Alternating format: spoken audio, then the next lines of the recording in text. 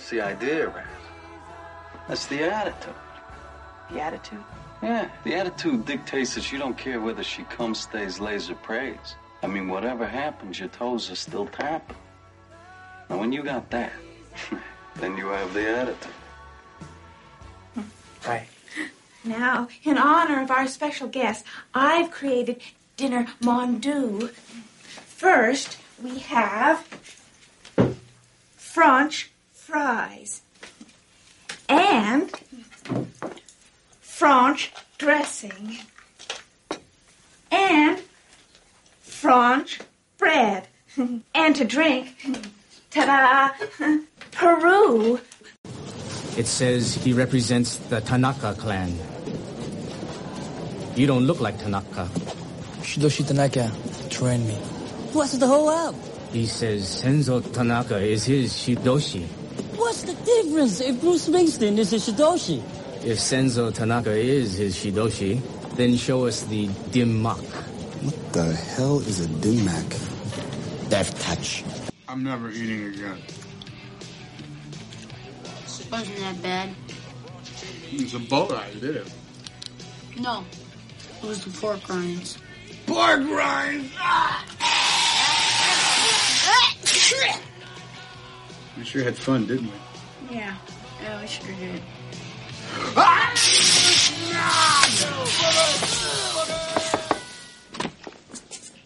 What year are you? Freshman. Give me a buck. Get in.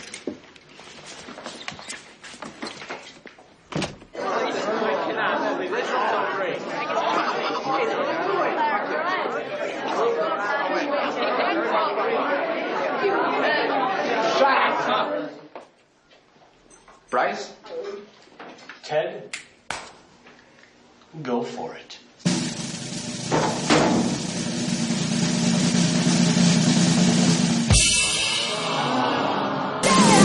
Just for satisfaction. Just for the light of it. The light of it. Just for the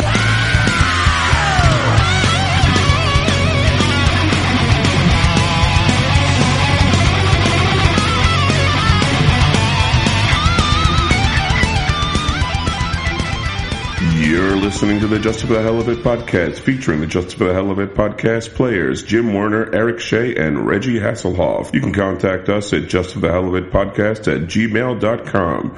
And now, just on to the show. Hell of it. For the hell of it. Just for the hell of it. For the hell of it.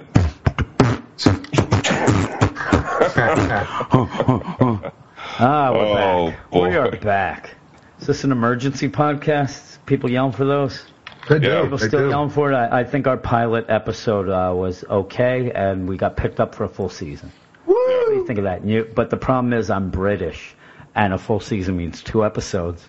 That's right. And then we'll take 2 years off and come back with a Christmas special. That sounds amazing. Isn't that Let's how do your it. stupid-ass shows go, Eric? What, you mean Sherlock, which everybody loves? Shows that you like? That's not what we're talking about. What are we here talking about tonight? 80s movies. 80s movies. Top 5 80s movies. And the thing is, to me, the last one we did, obviously, was a cereal podcast. And it sent me down the rabbit hole of eating cereal ad nauseum until I almost threw up. I guess this one's going to make me get back to habitual masturbation. All right. That's basically what I did with most of these movies. A lot of my movies in the 80s, that's all it was about. That's why when MTV came out, I loved it. It was just some of these movies I only saw 5 minutes over and over and over. Yeah, I never actually got to the end. Well, we have some rules, and again, this is the 80s top 5 80 movies. What am I saying? For each of us, we're going to pick our top 5s, tell about them, but there are some rules. Number 1 rule is the movies must have come out in the 80s. Obviously.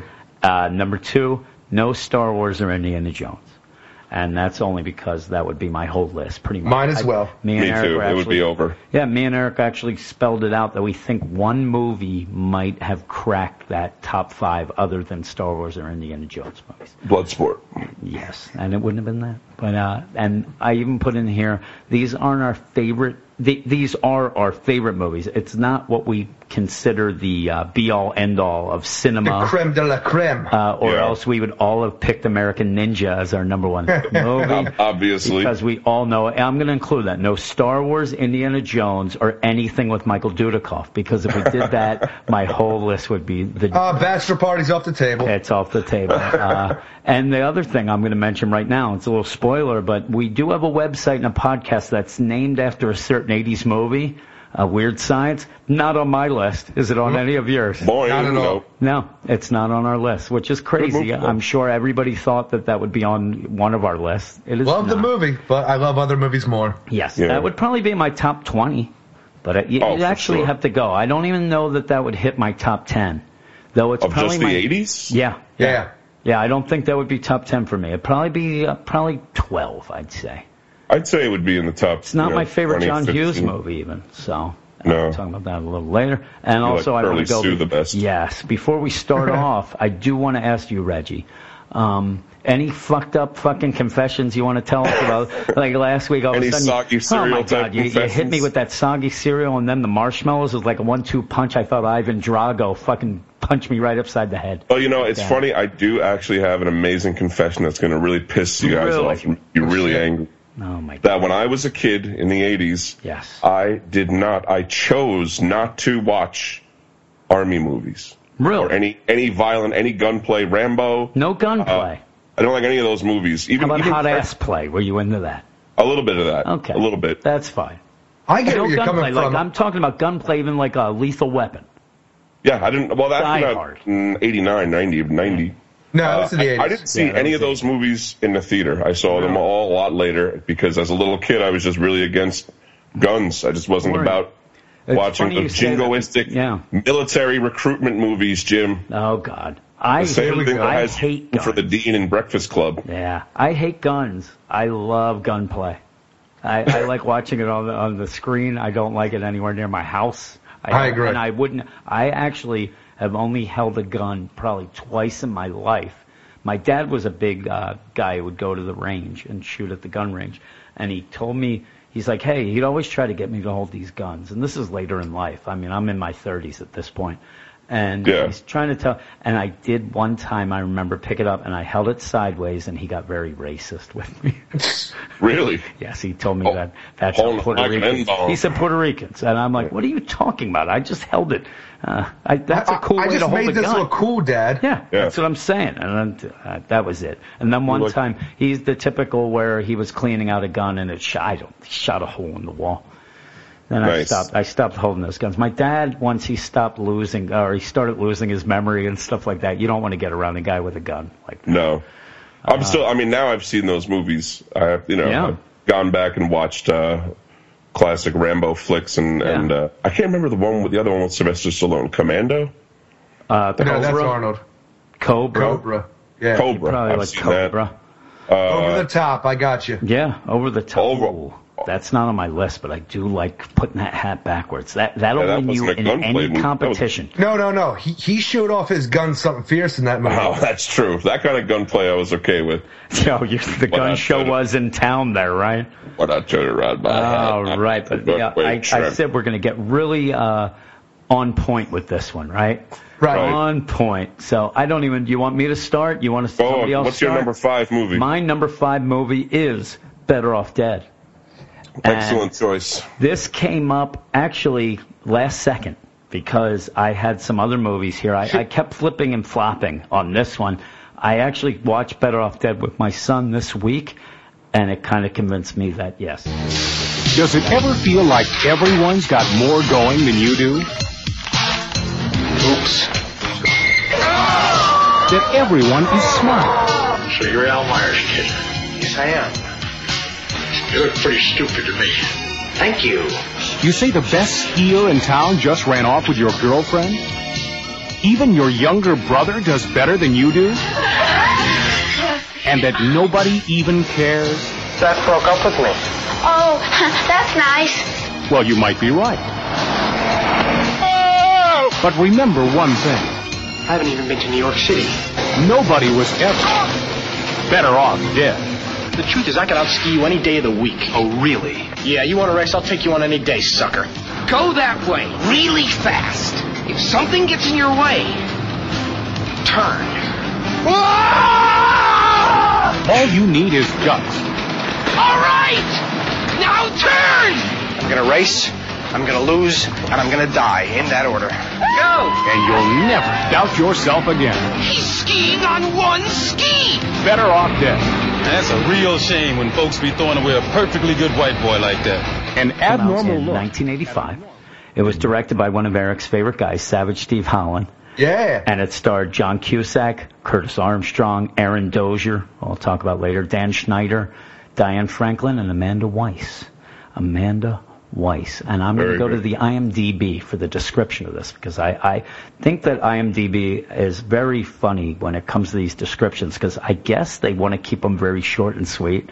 So I don't know who writes them, or if it's even somebody who can write in, but it says, Better Off Dead is a movie about a teenager who has to deal with his girlfriend dumping him among family crisis, homicidal paperboys, and a rival skier. And, of course, that rival skier is Roy Stalin. And if we ever have a list of biggest douchebags in movies, Roy Stalin will be on there. But also, Dan Schneider, who plays Ricky, is one of the biggest jerks. But I love this movie. It was one of the movies where when I saw it as a kid, and like I said, it came out in 85, so I was like 15, 16 years old. I saw this in the theater, and I thought it was so good, and this is my favorite, like, fourth wall breaking movie, even above Ferris Bueller. I love it. And I really, it was weird. When I saw it, I thought it was so hilarious. Never really thought that John Cusack was trying to kill himself, because that's pretty morbid, but I really enjoyed it. I like almost everything about it. It has great lines. I even put in it, my favorite two characters really are Ricky and Charles DeMar. Those are my favorite characters as well. Is so good. And Ricky, me and Eric were talking about earlier this week, where we love Ricky. He's such a loser, correct? Yeah, correct. But remember the scene when he's sitting with Monique, and he brings her lunch at school. He is also a bully. He's like he's a hybrid, because he sits down and really shoves that one guy away. Yeah, that one guy's in his seat. He picks up his book and just throws it, and then sits in his place. Oh, it's the best. But yeah, this has some crazy things. Of course, there's Savage Steve Holland, so you got some claymation, you got animation. Everybody wants some. It's one of those movies that make me laugh, because half of the shit in this movie really doesn't flow well together, and especially because of that scene where he's working with a Porky. Freaking Porky owns the hamburger stand or whatever. Out of nowhere, he's just working there, only to throw in the claymation, everybody wants some with the hamburger. It makes no sense, because earlier he hits freaking Porky's truck twice. And yet, is there any sort of explanation? Reg, not at all. You like this, right? Is there any explanation of why is he trying to pay off the debt of the damage he's done to that car? I didn't watch it as recently as you, but I don't remember. I assumed it's just Savage Steve Holland had some hamburger and pickle claymation figures sitting around and wanted to get and he wanted to get it going. And in the movie, throughout the whole thing, Lane, who's John Cusack's Lane Meyer, his character, his girlfriend broke up with him, Beth. And through the whole movie, the running gag is everybody's asking him, hey, since you're not going out with Beth anymore, can I, including Barney Rubble, which I thought was the greatest, and that one teacher, that science teacher, I don't even have his name. That guy, it's the subway ghost. Yeah, the subway ghost. That guy was everywhere. He has the most bizarre look, and yet he's so great. I love that guy. I first saw that guy in Punky Brewster. He played this fucking guy called Mr. Bones. Scared the shit out of me. Yeah, he's a scary guy. Also, I wrote a thing in my picks. I have a couple little funny little asides. Aaron Dozier plays Roy Stalin in it, who's the big dickhead. Actually retired in '85. He gave up acting, and I thought he was great. I thought he did a really good job. And I thought he was Billy Zabka. I thought everybody seems to think he was Ted McGinley. And he retired, and the last thing that you can find on him of what he did was he was the ski coach for the Boston College ski team, which is great. It's freaking Roy Stalin is that. The only thing I have here, and I love Life imitates art. Yeah. So I guess he was a good skier, you know, for the movie. Did his thing. And I love John Cusack. The only thing that really upsets me about this whole thing and him is that he hated this movie. He actually walked out of the premiere and told Steve Holland that he was basically, you made me look like a fool, you asshole, and stormed out and does not like to talk about this movie at all. Ever. Yeah, ever. That's too bad. He hates it. Other things about that kills me. We both, Jim and I talk about this all the time. How much we love John Cusack, yeah, we love him. And how much it kills us that he won't talk about his time on set. It's such a fun movie. The thing with the Paperboy, the $2, probably my least favorite part of the movie. Everybody loves that. We got all the side plots going on with this $2. We have this freaking those racers on the street. The racers. You have the Japanese racers who learn from watching Howard Cosell. You have his little brother who keeps getting these mail order things. He's making a rocket. He's picking up trashy women. That was my favorite. And I wanted those books, How to Pick Up Trashy Women. I had How to Pick Up Trashy Women. It was a novelty book because what it was different ways to literally pick women up, like with a freaking fork truck. Exactly, like a forklift, or you can put them on a pulley, or just different ways to pick them up off the ground. It worked for that little brother, and even the side character. You have the mailman who's walking. He's listening to music while the mail's falling all over. That's the place. Right. He just doesn't give a shit. I love that guy. My favorite scene in it is actually near the end. When they have the school dance. Actually, it's probably in the middle, where Lane shows up with Charles DeMar, and they walk in, and Stallone's like, hey there, I love your date there. You should have shaved her first.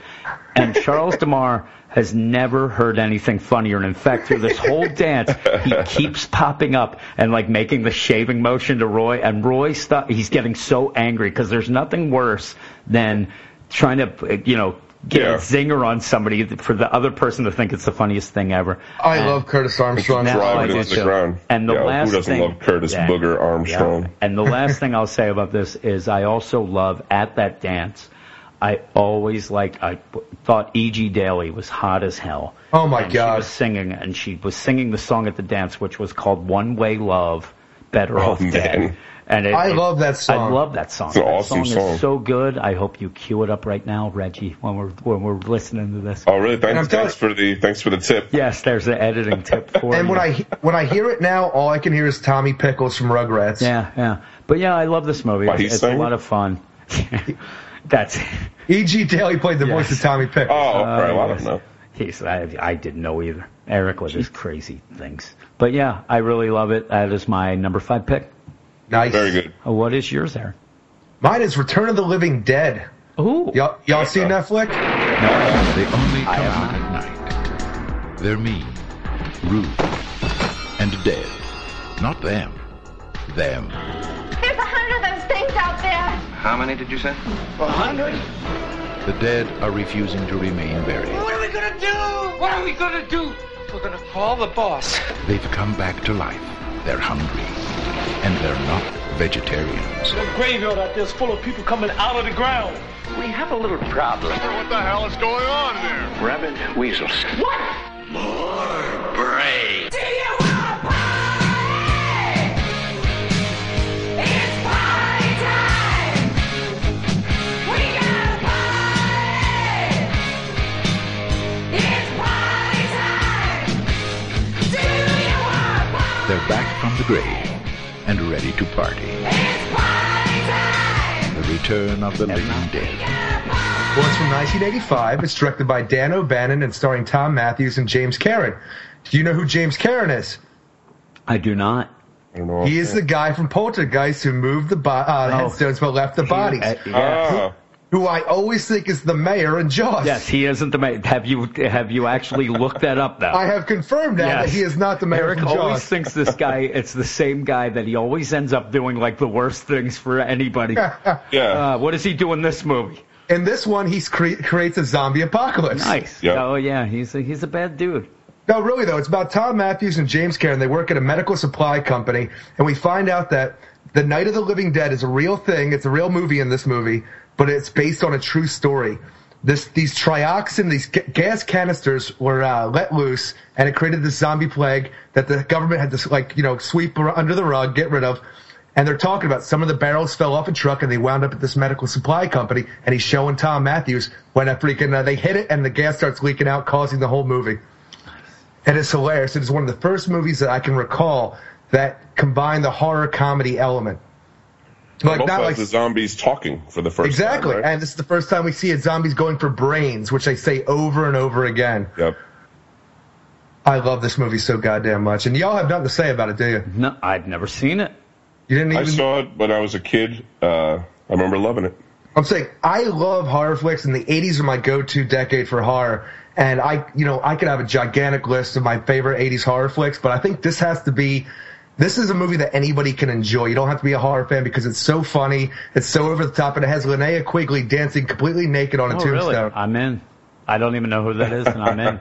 Is she a Linnea zombie? Quigley. No. Well, she becomes one. Okay. I'm in.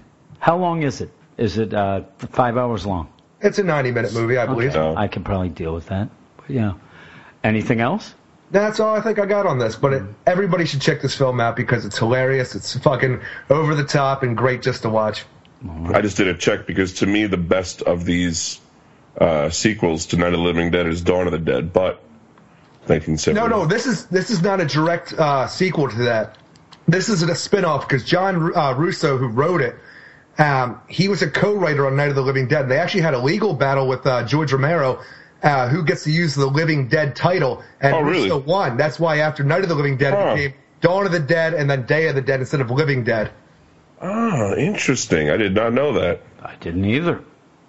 Very interesting. Well, then I rescind my comment. I do think Dawn of the Dead is probably a better movie overall, but it is not even part of that series, nor is it from the 80s. So strike it from the record. You might like it, too. The director, Dan O'Bannon, he wrote 2 of the segments in Heavy Metal. He co-wrote Total Recall. He did the computer effects work in Star Wars. I remember this being an awesome movie, and I remember the zombies looking the best up to that point. Oh, they were so good. I'm going to watch it again tonight. I love this movie so goddamn much. You're going to go watch it out. Maybe I should watch it. He's going to fucking watch 10 movies after this. And it'll take him 10 minutes. He has some vortex in his fucking house. I'm telling you. It's amazing. Until he starts doing reviews. Ooh, burn. Hey, Reggie, what's your number 5? My number 5 is The Terminator. 1984, directed by James Cameron, starring Arnold Schwarzenegger, and who cares? Yes. Linda Hamilton. No one cares. No one cares. This is the one that started it all, the Terminator franchise, and kicked off a whole genre of dystopian post-nuclear movies that just did not stop coming for a long time. But it doesn't matter anymore, Reggie, because Genesis came out and rewrote all of that. We don't care. And you know what? I didn't really like the first Terminator. I really didn't. I don't know. People enjoyed it. I don't know. No, it's not even that. It just wasn't for me. I saw it when it came out, and I don't know. Then Terminator 2 came out, and I loved it. And then I went back then to watch Terminator and really liked it. But when I first saw it, I was not that into it. It is kind of crazy, you know. There's so much to the story you want fleshed out as far as what goes on in the future. I don't think James Cameron had the money. Death and destruction. Yeah, I guess you get the idea. Skulls get crushed under tank tread. You know, that's pretty much all you need to know. Yep. But this was similar to a lot of movies like, The Evil Dead or Alien. You know, where the second movie was almost a better version. Alien, I didn't like either. Alien. Dan O'Bannon wrote that too. Oh, really? They're very different. Dan O'Bannon. Yeah, those are a bunch of movies, like you just said, that the first one didn't really get me. I like more like action adventure, and the first Alien and even Terminator were pretty dark. And so like Quigley Down Under? Quigley Down Under and Mr. Baseball. The first Alien was like a thriller movie. That was more of a horror movie than it was any kind of sci-fi. Yeah, that's why I didn't really. I love that movie. Yeah, I love it too. But Terminator, Terminator 2, I did watch 3 times in the theater, but 1991 couldn't be on the list. So I saw Terminator 1 like an hour before, or like I said, it'd be 2 hours before I saw Terminator 2 in theaters opening day. Because my father wanted to go see it so bad, and he had me that week, and he's like, look, I'm not going to answer any questions. He went out and rented Terminator. You watch this, and as soon as you're done, we're going to the theater. That's correct. And I was blown away. Yeah, Terminator 2, I love. The first, I remember the scene where Arnold wants to use the telephone, and there's this big, like, looks like Hillbilly Jim, the wrestler, and he throws him. Me and my buddy Herb went and re-edited the movie to star him. This is my only story I have of the movie, because I'm telling you, I was not a huge fan. And yeah, every scene involved that guy yelling, because he's like, "Hey man," he says something, and we dubbed that. Oh, it was so funny. Well, like a quick side note, though, the clothes that Arnold wears throughout this movie were I can't think of his name. Bill Paxton's clothes, because he was the guy who stole it. I was just looking that up to see who it was. I remember it was somebody who became somebody who was going to be somebody. Yeah. I almost did that cliche and called him Bill Pullman. Yeah, I always say that. That's crazy. All right, and that's our picks, right? Number 5 picks. That'll do it. All right, and then between each pick, we're going to have a little category to throw out there, and this one is our favorite actor and actress from the 80s. And we'll start with you, Eric. Kurt Russell. That's your favorite actor. Motherfucker was huge in the 80s, and he is what I thought a real man should look like. Really? Skin. He looked a lot like my father, honestly, so that's what I went with. But, come on, but the thing, Big Trouble in Little China, Going Overboard? Oh, no, that's just Overboard. But yeah. We almost watched that Escape tonight. from New York? Did someone Escape forget from New York? Fucking where he was the baddest? Tango and Cash? Snake Plissken, baby. Jeez. Yeah, he had a lot. What was your actress? My favorite actress. Oh, we're doing that already? Yeah, we're both together. I don't want you to call bullshit on this. My favorite actress, just because I had a huge crush on her at the time, but Catherine Mary Stewart. Do any of you know who she is? I have no idea. She is the love interest in Last Starfighter, the main actress in Night of the Comet, and Weekend at Bernie's. I had such a huge crush on her, man. I had to pick her. No, my goodness gracious. I'll just tell my actor was Eddie Murphy. I actually had Tom Cruise at first, but I went with Eddie Murphy because I was looking at the things that he was in 48 Hours, Trading Places, that stupid Best Defense, but Beverly Hills Cop, Golden Child, Beverly Hills Cop 2, Coming to America, and Harlem Nights. Raw. All good movies. Harlem Nights is not a good movie. People like Harlem Nights. I'm telling you, there was some others. I skipped What's Alan Watching, which was a TV special. I don't even know what the hell that was. But yeah, I loved Eddie Murphy. What is Alan watching? And even like you said, Raw and Delirious. The other one, Delirious. Yeah. I saw Raw in the theater. And I don't know how they let me into that. I don't even remember if I was with anybody because boy, that was inappropriate. My actress is Molly Ringwald. Oh, look at that. We share an actress. And I don't know. She's the 80s to me. She really is. What movie she was in. She's just the 80s. And I was looking at a bunch of other people's lists and trying to figure out somebody else that I could throw in there. Really don't have anybody else that I consistently liked throughout. You know, there's other women that are in there and other, like Ali Sheedy. Me and Eric even said, but I'm not a big Ali Sheedy fan. So I didn't want to put her. Demi Moore's early career. Demi Moore. They were good actresses, but Molly Ringwald really does typify that decade for me. Even though, to be honest, even as a kid, I wasn't super attracted to her. I definitely found her pretty. I actually told Eric at work this week, I wasn't very attracted to her either. But the movies I think of her, she was very cute. She had I love redheads. She bit her lip a lot. That was her go-to. That's right, she did. And that is so hot. It is. It was pretty hot. Yes. And Reggie, what are yours? My favorite actor, my favorite actress is Molly Ringwald, so my favorite actor is John Cusack, who, what more can we say? We already have proven that we all love him so much, so. I do love him.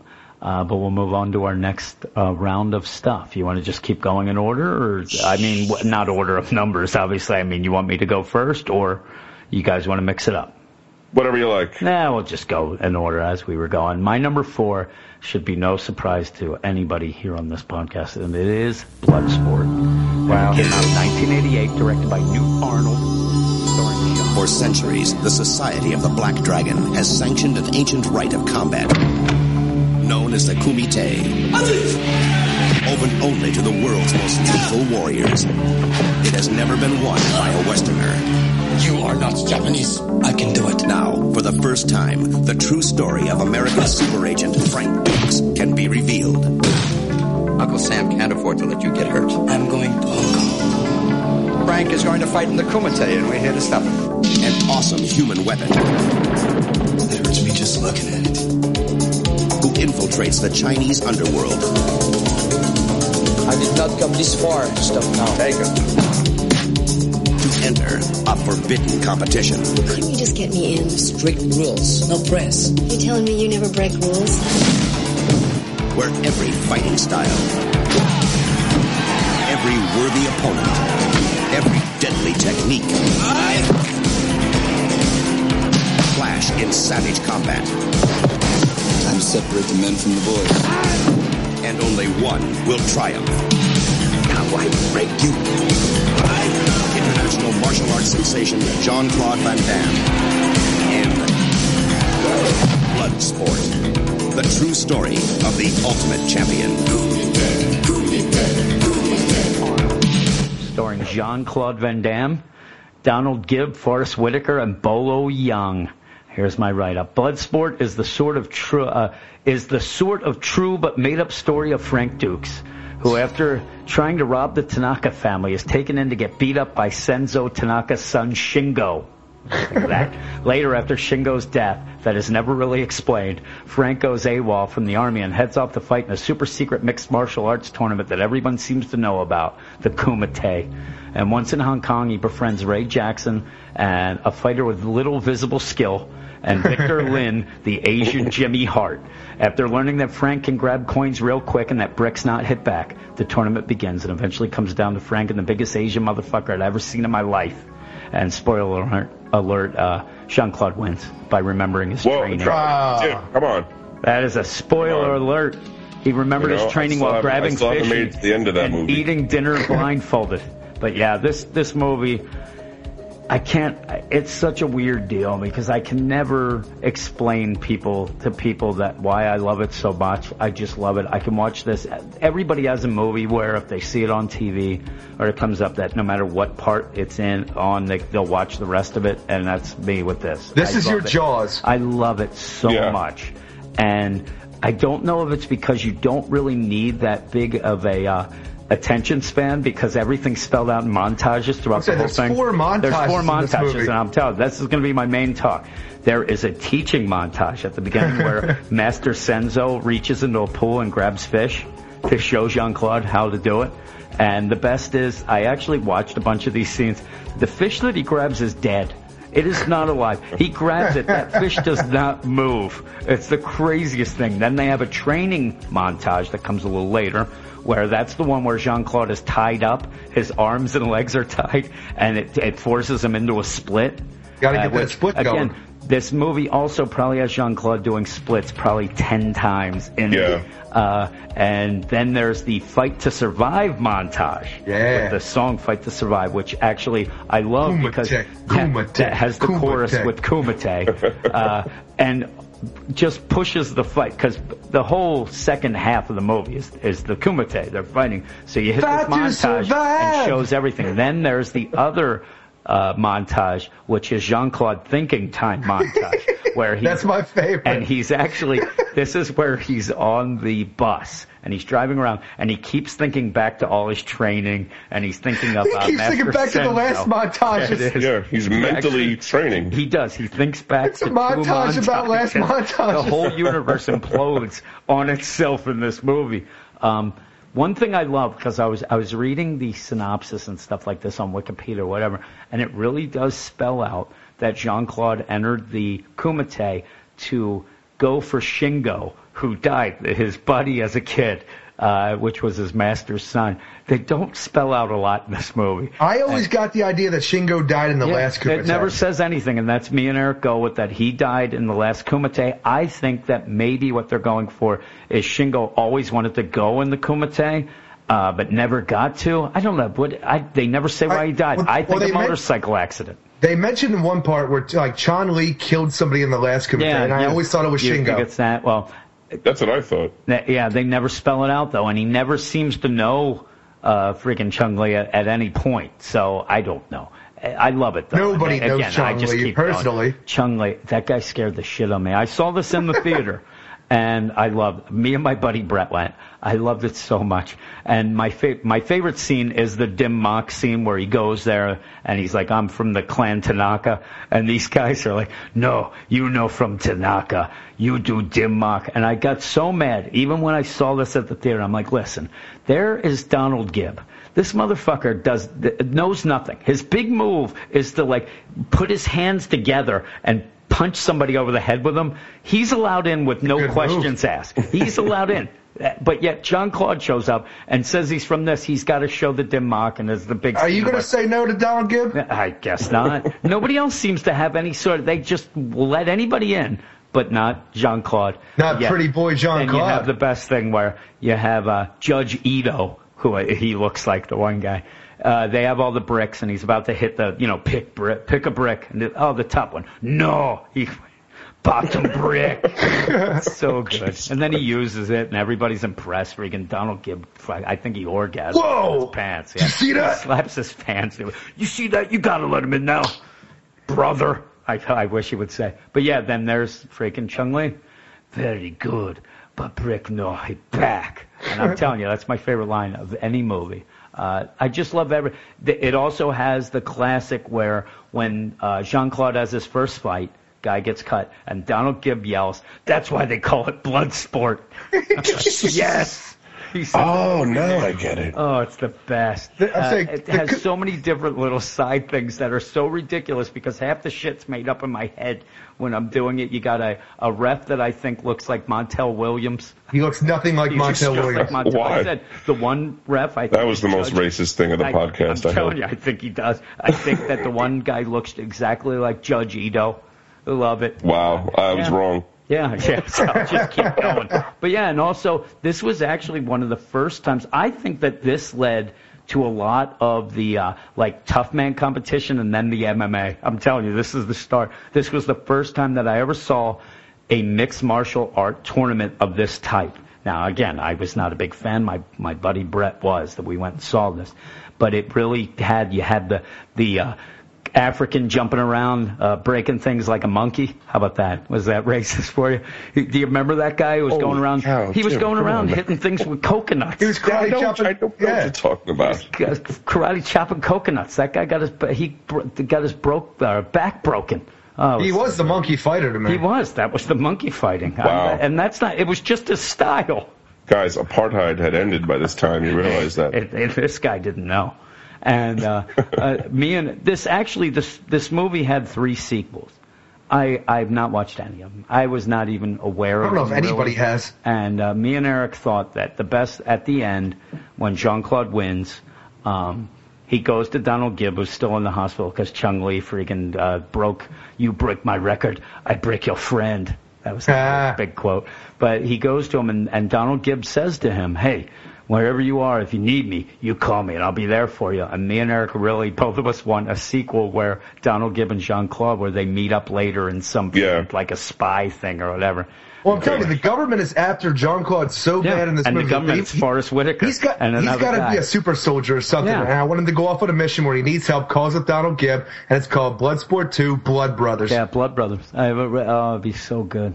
I love this. I love every bit of it. And just a quick story, when me and my buddy Brett went and saw this, we got so inspired, we went to go take free karate lessons at Tiger Schulman's Karate. Oh, yeah, sure. Did you ever have those? Did they have those in New York? Oh, yeah, they had them. Okay, I never took any free karate lessons. Oh, I went, and we got a free gi, and we went there, and they had us sit down. He was with a bunch of 6-year-olds. Yeah, no. Actually, a lot of old ladies, because at this point, martial arts goes through phases where at one point it was all like, hey, times are tough in the 80s, Bernie Getz. When was Bernie Getz, Reggie? 80. Yeah, like around that. 5 maybe, something like and that. That at that point it was like martial arts where you self-defense. Yeah, self-defense. And then later it became, if your kid is all hyper, you do this and he learns focus, and then it became just exercise, whatever. But this was the point where it was for self-defense. Me and Brett went. We sit down, they pull out this TV, VCR going, and it's a video of guys jumping through fucking flames and breaking baseball bats. Hell yeah, boy. Oh, we were loving it. And so then they give us our gi, you put it on over your clothes, and they had us do this maneuver where it was a protection thing. If you were in close quarters, you go to the thinker pose, where you have your hand at your chin, and then boom, and then you fling it out in a punch. Flick out the fingers. Yeah, and we were supposed to do this with a partner, and my buddy Brett broke my nose. He did it. Are you kidding me? No, he punched me right in the face. I was bloody. They sent me to the hospital. My fucking gi was covered in blood. Last lesson I ever had. I didn't want to do it anymore. My buddy Brett ended up, he's like a freaking, he does jiu-jitsu now. He's like he actually teaches martial arts now from that. You both started at the same time? Yeah, exact same time. He broke my nose. Freaking broke it bad, too. It was the worst. And your hopes and dream of ever being a karate master. Yes, I wanted to be Jean-Claude. I wanted to be in a split and have Eric come in the room and go, that hurts just looking at it. I love it. But yeah, that is my number 4. What is yours, Eric? Mine is Teen Wolf. Oh, Teen Wolf. Teen Wolf, everybody. Now I've seen Teen Wolf. 1985, directed by Rod Daniel, starring Michael J.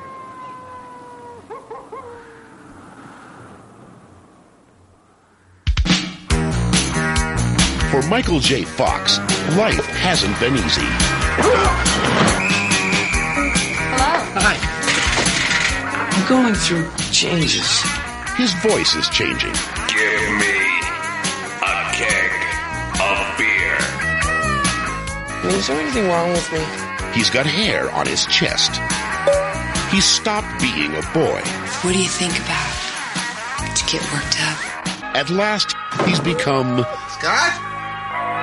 Scott Howard? This is your father speaking. Now open this door right this minute.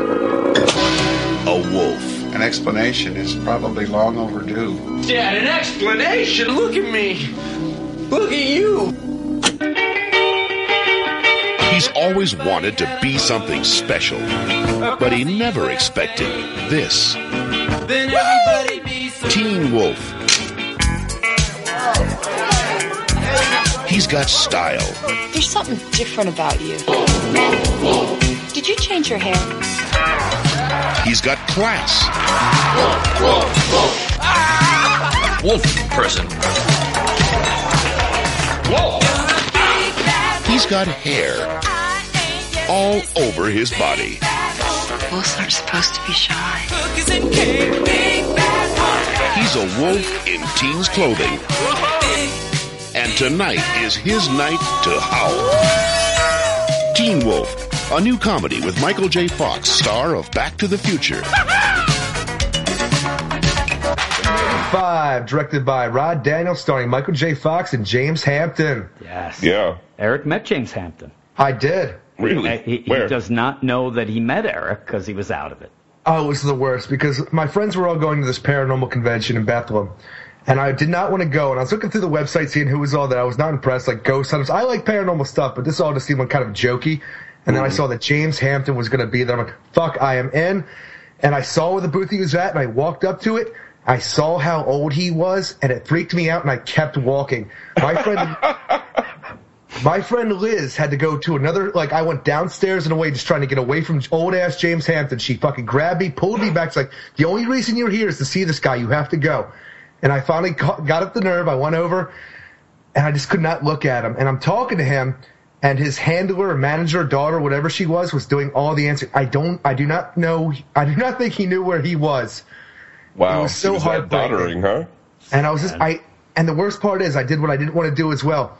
I nerded out on him. I'm like, you were the greatest dad in cinema history. There Scott was. He's going through all these changes, and you were there, and you made everything okay. You told him he was not alone. Everybody goes through these changes. And not only that, you helped his cousin, what's his name, Todd out in the sequel. Where was his parents? Todd. Where was Jason Bateman's parents? Where was the Batemans? That guy liked boxing. I ended up just yelling at James Hampton about Jason Bateman's parents, and I felt so bad. The guy. Never meet your idols. No. You'll just get disappointed. No. I felt so bad, but this movie is excellent. It is. I love it. And you know what else it has? A montage. Sure does. That's a pretty cool montage, too. But also it has urban surfing, which we said they don't really call it that, do they? No, they never started out. Van? Yeah. Didn't you think they spelled it out as urban surfing? I don't remember that, but I do remember wanting to jump on top of my parents' car. Me and Eric both thought that that's what they called it. They really didn't. He just said it. He just jumped. We just both came up with that, I guess. I don't know. Urban surfing. But yeah, there's so many good scenes. And again, this is not a movie that anybody's going to claim is a cinematic masterpiece. The minute that I saw Teen Wolf, I fell in love with it. I love it. Then he went to a place to learn how to be a werewolf. Yes, and then did you? Yeah, you took a free lesson. And then Brett broke my fucking nose. Yes. The other thing that makes me laugh about Eric in this movie, remember that, and awful villain, but Eric actually thought that guy was like a werewolf hunter. The actual guy who was the other. Oh, really? Yeah. I'm saying I watched this movie very young, and there was a line where my father, shot your mom like when she came for the chicken coop. I'm like, oh my god, he actually killed this guy's mother. Yeah, I think I thought that also originally, but you realize he's just taunting him. Oh, yeah, he was the worst. Wolf-based taunts. Yes, and your wolf-faced mother came into our chicken coop. My daddy shot him with a shotgun. Yes, and then there was Chubby or whatever. What did they call him? Francis? It was Chubby. Chubbs had what did he have? Like liverwurst in his freaking socks? You don't put liverwurst in your socks. That is the worst. That guy is. I hate that too when they have they did it in Bad News Bears too, with Englethorpe or whatever. He had freaking Twinkies in his goddamn thing, a jelly donut. These guys are ridiculous. It doesn't matter though, because this school is so great that anybody can be popular. Everybody in the school is popular. Their Chubbs is at the party with everybody else, eating Jello out of a hot chick's fucking bra. It's not even that. It was that when I saw this movie, that's the thing that threw me. He's all upset about becoming a werewolf. Now the werewolf becomes the fucking most popular guy. I'm like, what is going on in this school? It is the craziest school. I'm telling you. I don't know if was that supposed to be like I don't know, a metaphor for something, because it doesn't make sense to me. It was just people loved basketball. It was a metaphor for black kids showing up in white schools and being good at basketball, dancing, getting the hottest white girl. Yeah. Wow. I'm never going to be on another podcast. This is just the most racist podcast we've ever had. This is actually what it is, though. Yeah, I don't know. Back in those days, that was not very, I'm sorry to say it, but some of the guys who would end up in an all-white school would not be treated very well.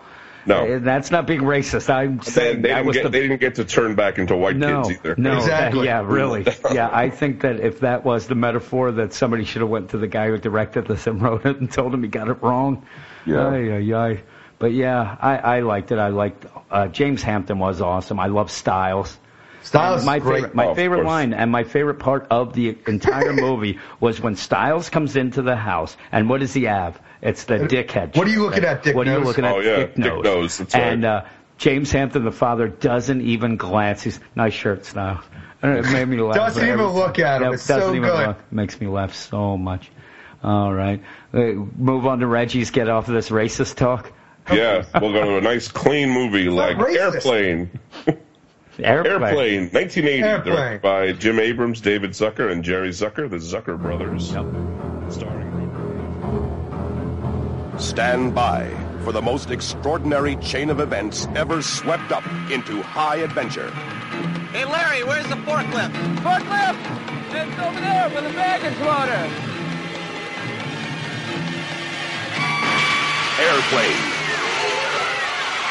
Airplane is drama. This is Dr. Brody at the Mayo Clinic. There's a passenger on your Chicago Flight 209, a little girl named Lisa Davis, en route to Minneapolis. She's scheduled for a heart transplant. I want you to make sure that she's kept in a reclined position and that a continuous watch is kept on her IV. Airplane is action.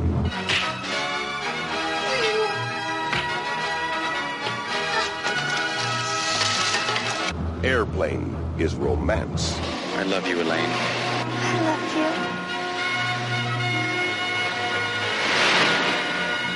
you. Airplane is music.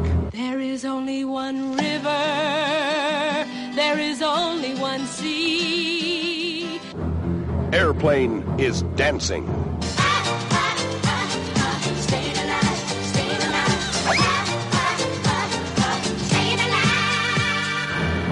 Never has the screen been so big. You ever been in a cockpit before? No, sir, I've never been up in a plane before. Peter Graves. You ever seen a grown man naked? Kareem Abdul-Jabbar. My name is Roger Murdoch. I'm an airline pilot. Leslie Nielsen. This woman has to be gotten to a hospital. A hospital? What is it? It's a big building with patients, but that's not important right now. Lloyd Bridges. Johnny, what can you make out of this? This? Well, I could make a hat, or a brooch, or pterodactyl. Robert Stack. All right, Steve, let's face a few facts. And we hope you enjoy the rest of your flight. Julie Haggerty. By the way, is there anyone on board who knows how to fly a plane? Can you fly this plane and land it?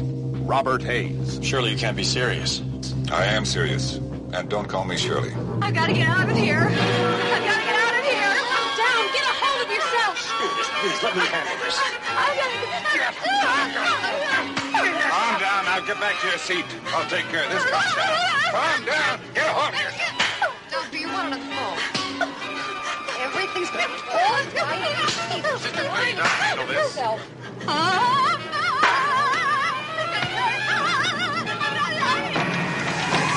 Mayday!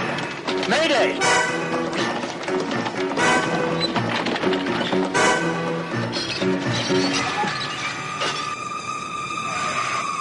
All right, now everybody, get in crash positions.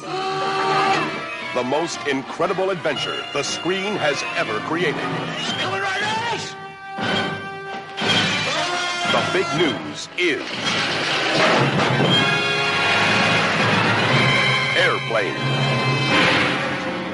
And about 1 zillion other famous and B-list famous people. I just listed 4. Yep. Leslie Nielsen, Robert Stack, Kareem Abdul-Jabbar, and Lloyd Bridges. But there are half a dozen or more people that whose names you'd recognize. Yeah.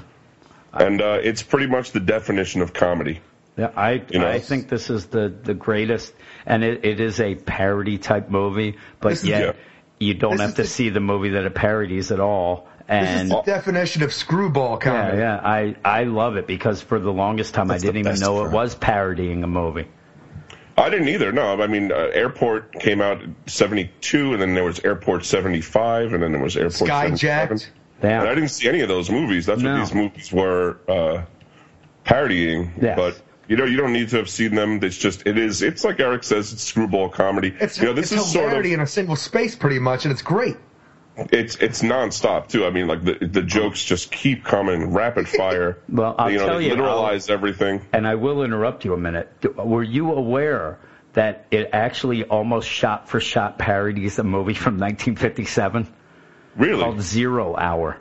Yeah. Really? That's great. They actually have a side by side thing on YouTube that you can watch both at the same time, and it's almost to the T the certain scenes that it parodies. Even the part where Barbara Billingsley speaks jive? Maybe. I don't know what. I think there might be a translation thing in there, but not jive. But I'm telling you, I heard about this way late, and that it parodied this movie, and it blew my mind because I thought, it would parody the, like you said, Airport 77 and all those great things. The weird thing about this movie as well, for me, in my mind, I think of this as a 70s movie.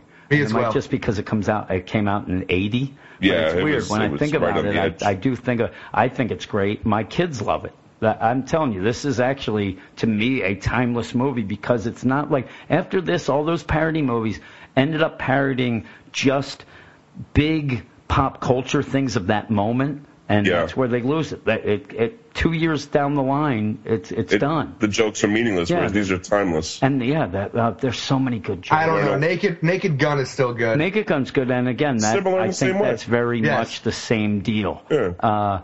That it actually, it's not just a in-your-face, hey, look, here's, this person from a movie, or I see dead people, and, shit like that. Right. This just has great jokes. And what's weird about this, I know I'm stepping on your toes, Reggie. But it's all right. We've all seen it. Yes, the thing that I love about this movie is every time I watch it, I have a different scene that I love more. It's crazy. It jumps out at you, But you go on. I don't want to interrupt you. Oh, I mean, I think you've said it. The only thing I have to say about it is that my secret shame with this movie is that my wife does not think this movie is funny. My wife. Which is like looking at a plot of grass and not thinking it's green. That's right. I don't understand. It doesn't make my yard. It does not compute. Yeah, I'm not talking about. The funny thing is, you say that earlier tonight, my youngest son and my 14-year-old Ethan were going through lists of movies that were on demand and stuff like that to watch. Ethan wanted to watch Airplane. It popped up, and there you go. Tanya would not let him. She's like, I don't like that movie. And then Logan, my youngest, was like, yeah, I don't either. He's never seen it. And she hates it. She doesn't like anything like that. She doesn't like things that make people laugh? That's right. Nope. Right. I'm actually going to include a little later that's why she doesn't I like you. might talk to her a little later on the podcast here about her favorite movie, which I won't let out. But yeah, she was known to love this one, 80s Bridges movie, of Madison more County. than everything now. And Ethan, I might ask him too, because he loves all 80s movies, but this is one he loves, Airplane. And he likes Naked Gun. Oh, like Jim, though, I don't really consider this an 80s movie to me because for some reason there's something in my mind that tells me that the next decade doesn't start until you're 2 years in. There's a buffer period where it's still the last decade. I hear what you're saying. Yeah, kind of like it fits the criteria. Oh, it fits the criteria, but yeah, there is that kind legally, of rollover. It is an 80s movie. Yes. Well, I still consider Point Break an 80s movie. So there. When did that come out? 92. Sure, I'm saying there's a 2-year buffer from that. I think of it as 89. Yeah, there's it's a 90s movie, but there are certain movies that always tend to, like Blues Brothers. I said that seems like a 70s movie. That was 80 as well. Even Animal House. When did Animal House come out? 81, I think. Yeah, that, to me, for some reason. I thought that was a 70s movie, too. Wow. That seems to me like a 70s movie. It's so I'm right. Okay. I guess. It was a hazy time. But anyway, this does still fit the criteria, and it's an incredible movie. And if you haven't seen it, oh my God, go see it instantly. Whatever you're doing now is way less important. Like I said, if you hear parody movie and you think it's like a scary movie or something like that the jokes aren't even going to be good anymore. These jokes are great. I mean, how many times can you see a grown man ask a kid if he likes Gladiator movie? Yeah. I mean, they're in Turkish prison. Yeah, that's funny. And you see a woman freaking giving a blow ski to the freaking inflatable autopilot. Oh, it's so good. Hilarious. So good.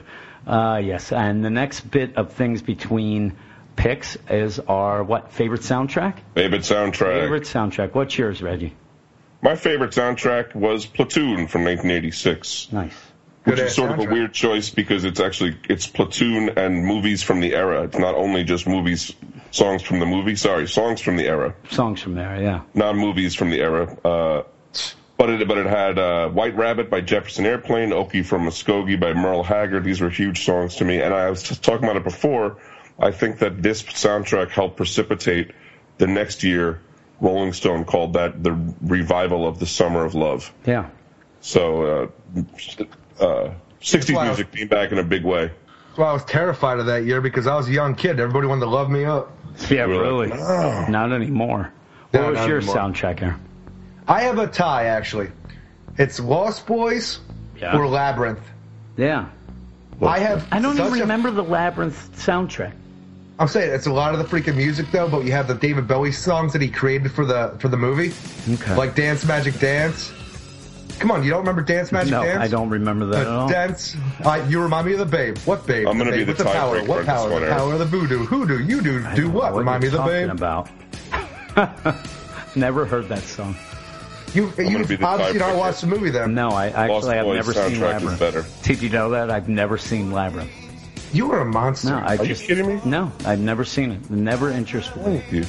Yeah, I don't know. It just he doesn't like things that give people joy. I think that I was burned too much by David Bowie and other movies, and I just didn't. Oh, like The Hunger? God, that was a piece of shit. Or The Man Who Fell to Earth. Yeah. I just don't like him as an actor. All right, then Lost Boys just passed away, but Lost Boys wins this one. I'm the tiebreaker. It has "People Are Strange" by Echo and the Bunnymen. Yes. Case closed. Yeah. Gerard McMahon's freaking "Cry Little Sister." I don't know what it was. Just the music.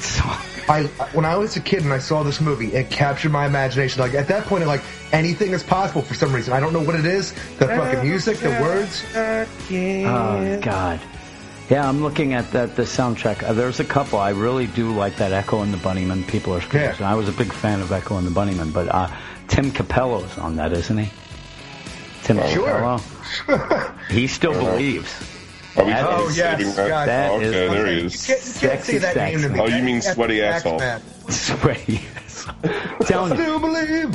One of my favorite songs on that is one of my favorite songs of all time is "Good Times" by NXS and Jimmy Barnes. I love that song, and I do like this soundtrack. I'm looking at it now, but mine actually is better because mine was Crush Groove.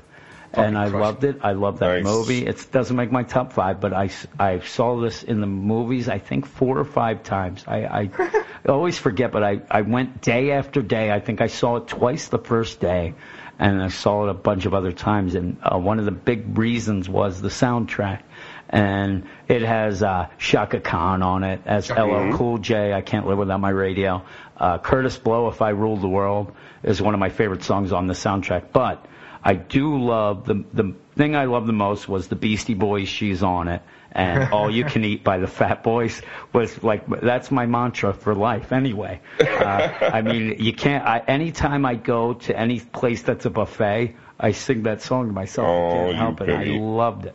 But yeah, that was a big soundtrack. You didn't like Holly Rock? That wasn't your joint? I liked Holly Rock, but I'm telling you, I even liked the end, the Crush Groove, and the end was like the all-star. Everyone together. Yeah, everyone together. I loved it. I like that movie as well. It makes me feel good. We're gonna move on to our next picks. And my number 3 pick for movies is Can't Buy Me Love, which came out in 1987, directed by Steve Rash, starred Patrick Dempsey, Amanda Peterson, rest in peace, Amanda. Courtney Gaines. Courtney Gaines. Malachi himself. Seth Green. And I even put Dennis Dugan. And I put in this classic, Boyd gives up his telescope money for the opportunity to be cool story. Lawn man Ronald Miller shows us that by ripping your shirt sleeves off and dating the most beautiful girl in the history of his county, that's what Seth Green says, you too can be popular. Don't forget a little moose. Unfortunately, Ronald loses track of who he is, shits on Malachi's house, and eventually goes from totally chic to totally geek once again. In the end, however, Cindy and Ronald realize you can't deny true love, and they ride off on Ronald's lawnmower. I love this movie. That stupid cowboy hat. Yep, I saw this in the theater, and I was talking to you beforehand, and actually it doesn't seem to be the case, but at one point this movie seemed to kind of be lost in the shuffle. People would talk to me about 80s movies. Oh, my favorite 80s movies. This would never come out. It did well when it came out. I saw it twice in the theater. The first time you did your part. Yeah, the first time I saw it was with my girlfriend at the time in high school, and about halfway through she started crying and did not stop crying, and then cried all the way home, and then dropped me off.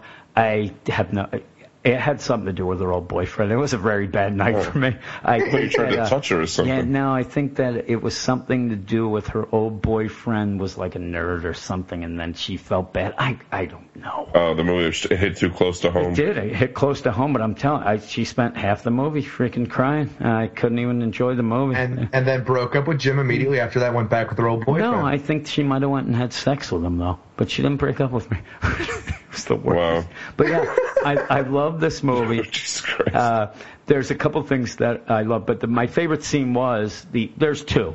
It's time for 2. Was the first one was at the dance, and again, we could have a 80s dance freaking scene podcast at some point. Every 80s movie had a dance, and in this dance, it was Ronald, who didn't know how to dance. He learned how to dance before by watching TV, which he thought was Bandstand. Bandstand. It ended up being a documentary or a public access type thing.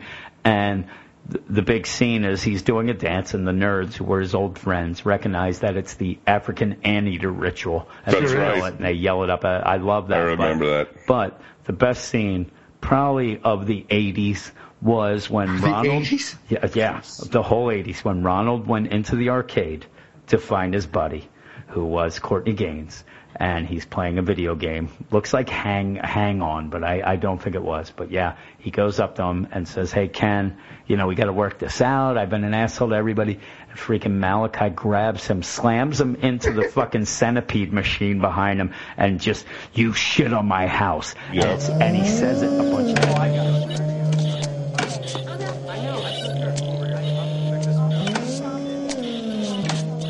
My high school. Dave, you can beat me. Yeah.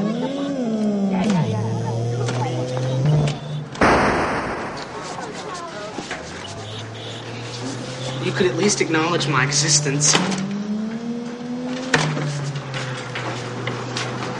think this is easy for me?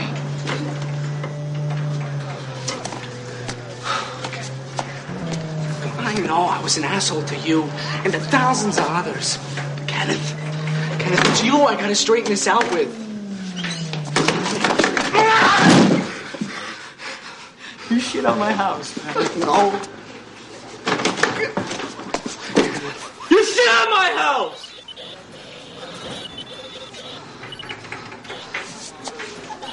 You shit on my house. I know.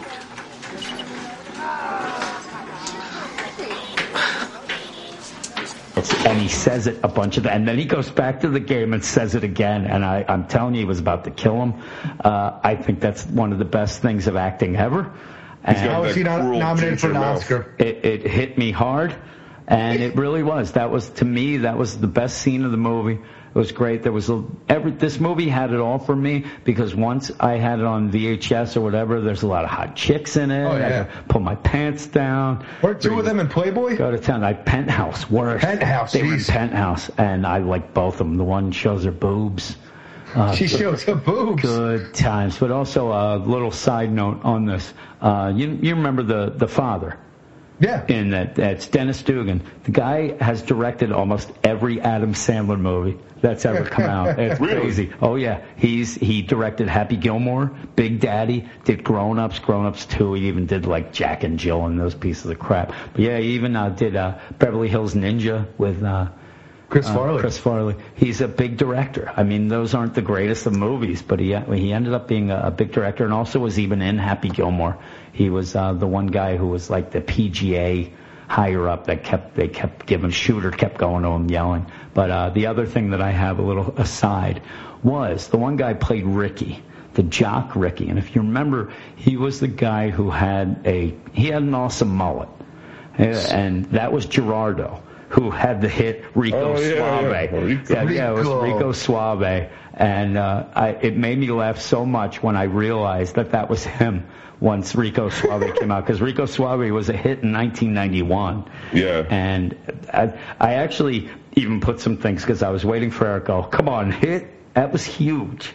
No, I remember it being huge. In fact, the biggest thing that I think that you can say that a song is huge is when Weird Al parodies it. And do you remember the song Taco Grande? No, I don't remember. It was the Rico Suave parody Taco Grande. Speaking of freaking racist there, Weird Al. Oh, I know it does. But yeah, that is my pick for number 3. I love the movie. I could watch that movie at any time. And again, we said Amanda Peterson just recently died, and it kind of brought the movie back in the light. But I hadn't really even heard this movie mentioned by many people when they talk about the 80s. Even though when I look at lists, it's on the list, but it's always way down. Me and my buddy Herb love this movie. We watched it so many times, and I don't know about you, Reggie. I talked about this to Eric. When you watch a movie so many times, you end up picking like a side character or something that happens in the movie that nobody else... A deep cut. Yes, and to me, it's when Ronald at the beginning, he goes and he's going to buy that goddamn telescope. And that's when he sees Cindy having the problems.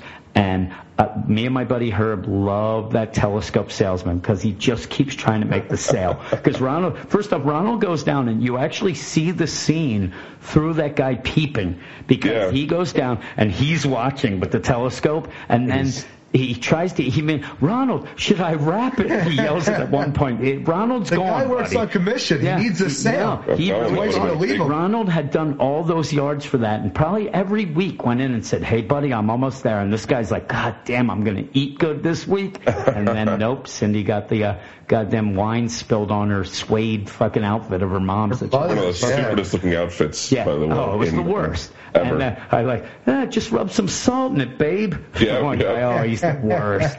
But I love it. Seth Green's hilarious as the younger brother, Chucky, who's thinks he's the cool guy. Yeah. And, I loved it. But we'll move on to Eric's number 3. Ghostbusters. Yeah. 1984.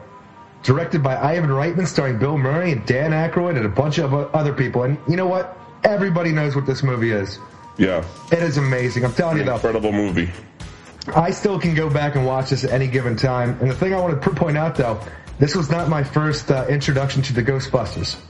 Mine was the Filmation cartoon series from 1986. I'm telling you, I was born in 82, so I did not watch this in the theaters. And I guess it took some time before I watched it, because I thought that the Ghostbusters were the Filmation Ghostbusters, and then a week later, the real Ghostbusters came out, like as a cartoon.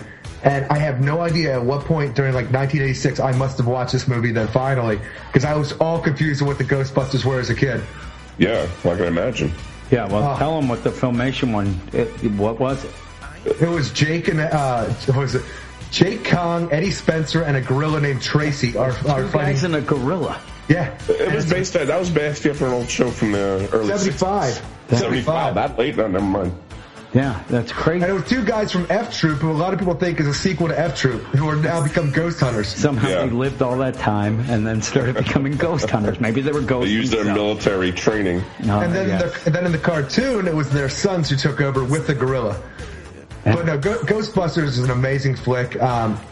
I have originally Eddie Murphy was supposed to play the Winston Zeddemore character, and I want to know if people would have liked it. Winston always gets left out of shit when people do things, or like even the video game back in the day. There's only 3 white guys, no black guy. But I want to know what he would have brought to this role if Ernie Hudson hadn't done it. Eddie Murphy might have brought. He might have overshadowed. Yeah, that's the rest of them. I mean, he might have killed Bill Murray, who has quite an ego, and probably wouldn't have liked that. I remember the video game. Remember the video game? It was so weirdly and overly complicated. Like there was just so it was so much weird shit to do. First you're running around fighting ghosts, then you have to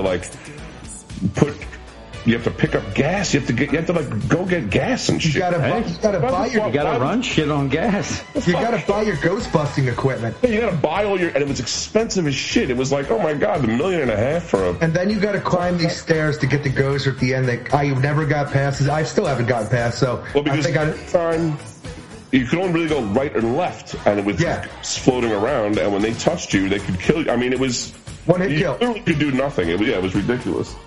But no, this is an excellent movie. Everybody's seen this. It should be on everybody's top 5 list in my mind. And since it's not on your guys, you are a communist. Well, I'll give you my whole deal. I didn't see this movie for years. Because everybody loved it. No, because I was in England. I was in England that summer that it came out. And when I came back, I believe it was already out of the theater. Right. And I had to wait for it to come out. And when it came out, I just was, I don't know. It's weird. And I love it. I didn't see it for a while, but when I came back from England, the big thing that I wanted was the theme. The Ghostbusters theme. Oh, yeah. Parker Jr.? And by the time I got back, everybody was so fucking sick of it. It's that everywhere. Nobody wanted to listen to it. And I loved it. And I guess if I remember, I heard it in England a little, but not much. And I don't even know if it was just that I didn't have a radio or whatever there. I can't even remember. But when I came back, that was the big thing. I wanted the soundtrack, not even the soundtrack. I wanted to hear it on the radio and tape it because I was cheap. You were on the single. They were pretty much done playing it. And I was young. I was 14, 15 years old. I didn't have a job. I didn't have any money. So, yeah, I really wanted it, and then it took me a while to watch the movie because nobody wanted to see it anymore, and because they were so sick of it by then. And then I think I saw it probably the next summer when I finally saw it, and I loved it. I think it's a little overrated. I'm saying, as funny as Bill Murray is, and Harold Ramis is, and Dan Aykroyd, as funny as they all are, and the standout character is freaking Rick Moranis is Louis Tully. He is great. He's amazing. I could watch him do this role over and over again. Yeah. It's weird to me when I think about it. To me, it kind of does slow down near the end until it picks up again. I don't. So it slows down until it picks up? No, I'm saying at one point there's a slow part that if I watch it now, I wish I could even pinpoint when it is. It's sort of a lull when Rick Moranis is running around looking for. Maybe that's it. Yeah. The gatekeeper. There's a part that she was good in it too. What's her name? I can't remember. Sigourney Weaver. Yes. She was awesome in that. I really thought she had good chemistry with Bill Murray. Yeah, I wish she was hotter. Well, when she's all gatekeepered up, it's the hottest she's been since freaking Galaxy Quest, because she is a handsome woman. Yeah, she is. When she's all possessed. You didn't like her in Avatar? No. I think they didn't want to make her too hot, though, for that role, though, because it would have sort of taken away from her being a intellectual, cerebral, New York intellectual. And they needed somebody who could smart actually... and hot, huh? You could actually find Bill Murray attractive. Well, that's the weird thing. I've even said that to you a bunch of times. It always threw me because they always made Bill Murray into a ladies' man, and it always throws me off a little. Bill Murray.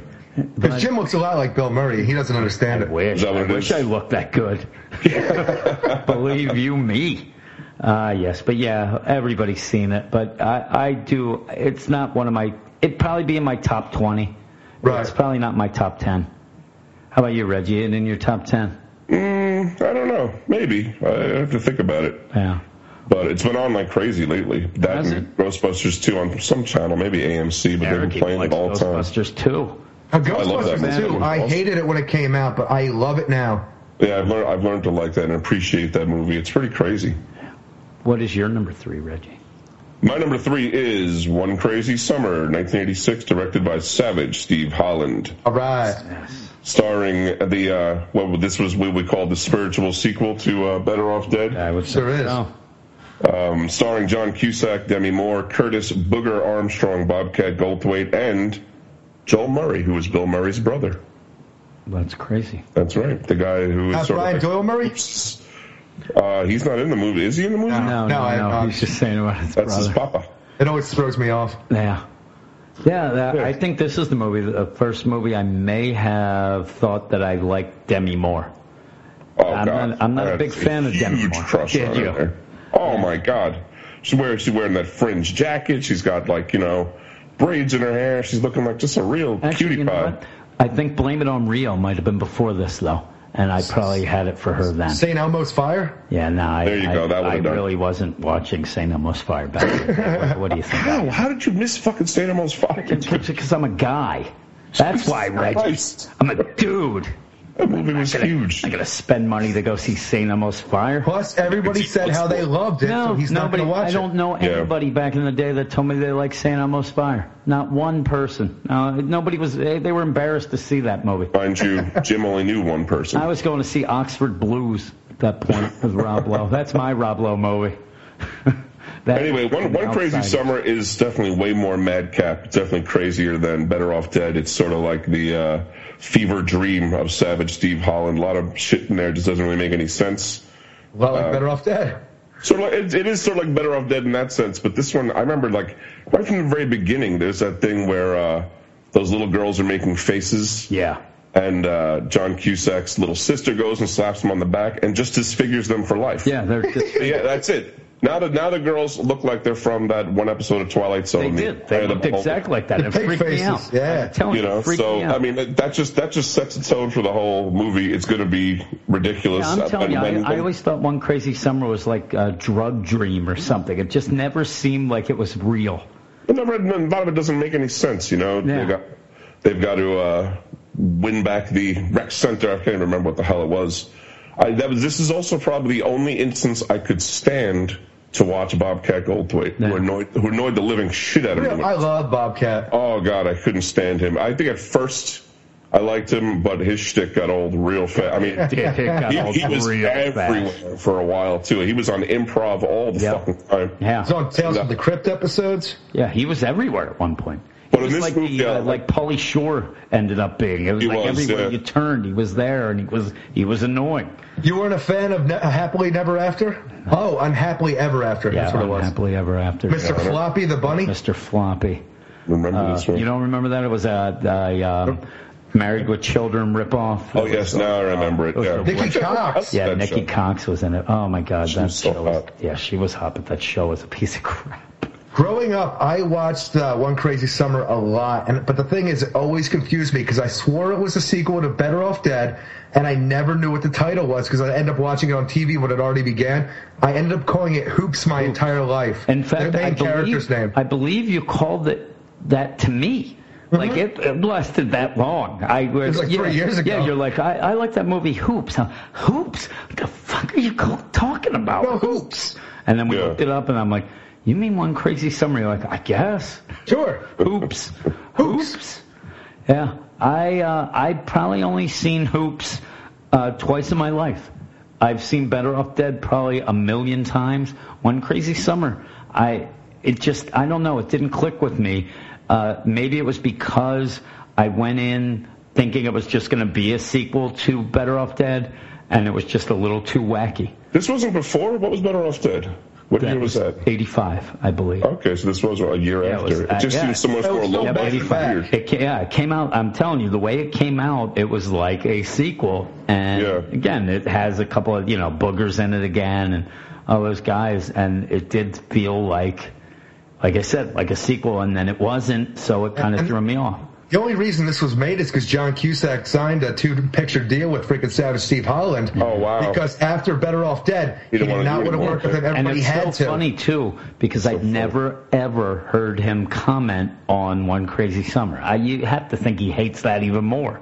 Yeah. Well, I mean, fewer people have definitely seen this movie. I probably haven't seen this flick in 20 years. Now, I probably wouldn't even remember it as well as I do, but my friend had taped it. And, he used to love watching it, so I'd watch it with him. But I've seen this and Better Off Dead probably almost in equal amounts, I bet, over the years. Yeah. And it's funny, I own Better Off Dead. I don't think I've ever seen a copy out there for One Crazy Summer, just sitting out there like a freaking Walmart or whatnot. Now. Suppressed by the Demi Moore family. That's right. They don't want any parts of it. Well, I'm trying to find a G.I. Jane out there. Jeez. That was a big movie, too. But the next bit of side things are our most overrated and underrated movies. And we'll start with you, Eric. Are we starting with overrated? Yep. All right. Most overrated movie of the 80s. Fast Times at Ridgemont High. Your grade is the average of all your quizzes, plus the midterm and final, which counts for 1/3. Got it? Also... there will be no eating. E-A-T-I-N-G. No eating in this class. You get used to doing your own business on your own time. That's one demand I make. Just like you wouldn't want me to come to your house some evening and discuss U.S. history on your time. Understand? Yes, sir.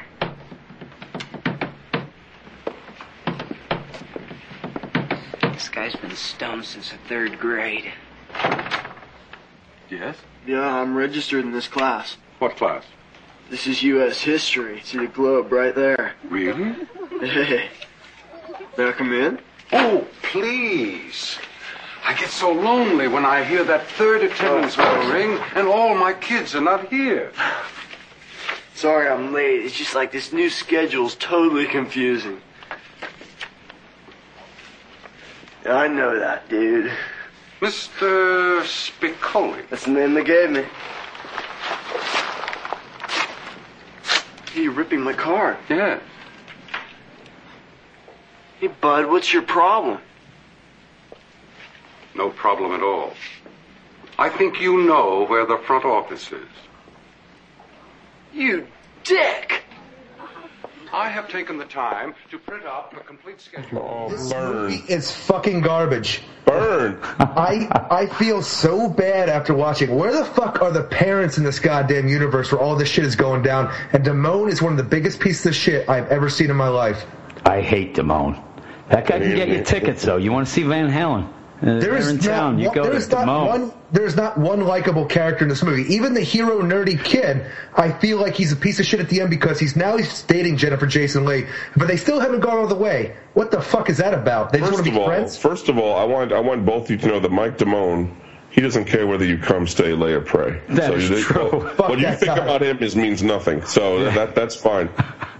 Second of all, not one likable character in the film. Jeff Spicoli. Spicoli is not likable. You know who my for a generation and for.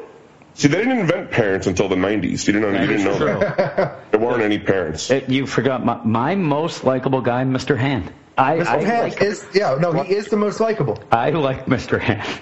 Of course, I loved him in that. Yeah. It's incredible. Eric, what is your underrated movie? Now that you pissed Reggie off, and I have a feeling we're going to hear about that movie a little later. Maybe. Oh, no, my most underrated movie of the 80s is 3 O'Clock High. That is mine as well. It's amazing. Amazing movie. Yeah. That was the movie that I learned what cinematography is. I'm telling you, I don't think I understood what does that mean, and then that movie showed me. Do you have a friend in your life who likes everything they've ever seen? You know, that type of guy who's never seen a movie that they didn't like. My buddy Herb, who I talk about all the time with movies, because that's who I watch movies with, begged me to watch 3 O'Clock High over and over, and I'd never heard of it. And I'm telling you, this is 2 years after it was out, and he just begged me to watch it, and I thought it was bullshit. He was full of crap. I watched it. I loved it. I think we watched it 2 or 3 times in a row. I loved it. And Eric, you didn't see it until I told you about it. It was like 3 years ago. I'd never heard of this movie. It's 1989. I'd never heard of it. You told me about it. I'm like, you know what? I'll check it out. And I'm like, oh my God, the bad guy from Kindergarten Cop. I'm in. Yeah, and Casey Semenko, the hero. Casey Semenko is so underrated. Yeah. Yeah, and he plays that part incredibly. Yeah, I even like used to be on A&E all the time. Yeah, it was. I liked the little sister. I liked everything about that. There is nothing not to like about this flick. Yeah, and sadly, because I only watched it for the first time 3 years ago, it is not on my top 5 list. Yeah. It almost made mine. I really do like it a lot. It just isn't in my top 5. But yeah, if anybody, I don't know. It's a weird movie where not a lot of people still have heard about it. And if you get a chance to see it, just give it a shot if you like those movies. It's so good. You think that Matt Dillon is a fucking bad bully in My Bodyguard. Buddy Revell is the worst bully ever. Matt Dillon he was Mooney in that friggin' My Bodyguard. He was badass. Boy, I love that Matt Dillon. Was he Mooney? No, I think what was Kevin Dillon's name in Heaven Help Us? I thought it was Mooney as well. No, his name was I can't remember. I love that movie too. I don't remember what his name was in that. All right. But yeah, I think it was Mooney because I remember the one guy. It's almost like the same. There's always that kid who has to give you the rundown, like even in 3 O'Clock High. Like, that's Buddy Revell. That's Buddy Revell. There's always that kid who knows all the information about stuff. That's Buddy Revell. He killed somebody in his last school. I just love that everybody knew Buddy Revell doesn't like to be touched. And there's motherfucking Casey Semenko. Hey, buddy. Fucking slaps him there. Put her there. Yeah, and then Buddy Revell, you got to watch this movie just to see the worst thing that could possibly happen to you at a urinal. Because, boy, I thought he crippled him. He slammed him into that goddamn urinal and then fucking started flushing. Oh, my goodness. I'm getting fired up right now. All right. What's your most overrated? My most overrated, Breakfast Club. I hate it. I hate everything about it. I'm telling you, if you expected to hear about Breakfast Club in the top 5 80s movies, you can go to hell. But Jim, this is the voice of your generation. It. And I hated it then. If you would ever talk to my one friend I ever had, maybe. I hated it then. My wife would tell you, I cannot stand this movie.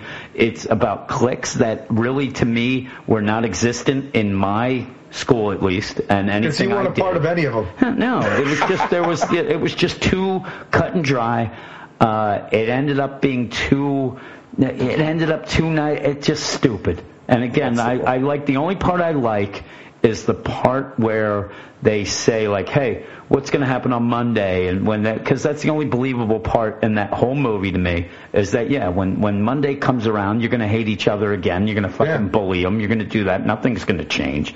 But yeah, other than that, I thought the movie was garbage. I hate it. And if we ever do have a top 5 John Hughes movies, that's not even on my top 5 of his own movies. I really, Curly Sue is number 1. Yeah, it is.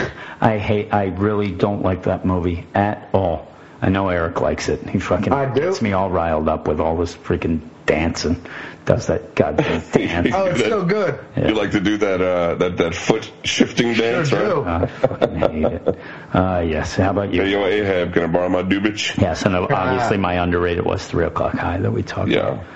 My most overrated is The Goonies, 1985. Yeah, I'm not a big... Which is a movie I like. Okay.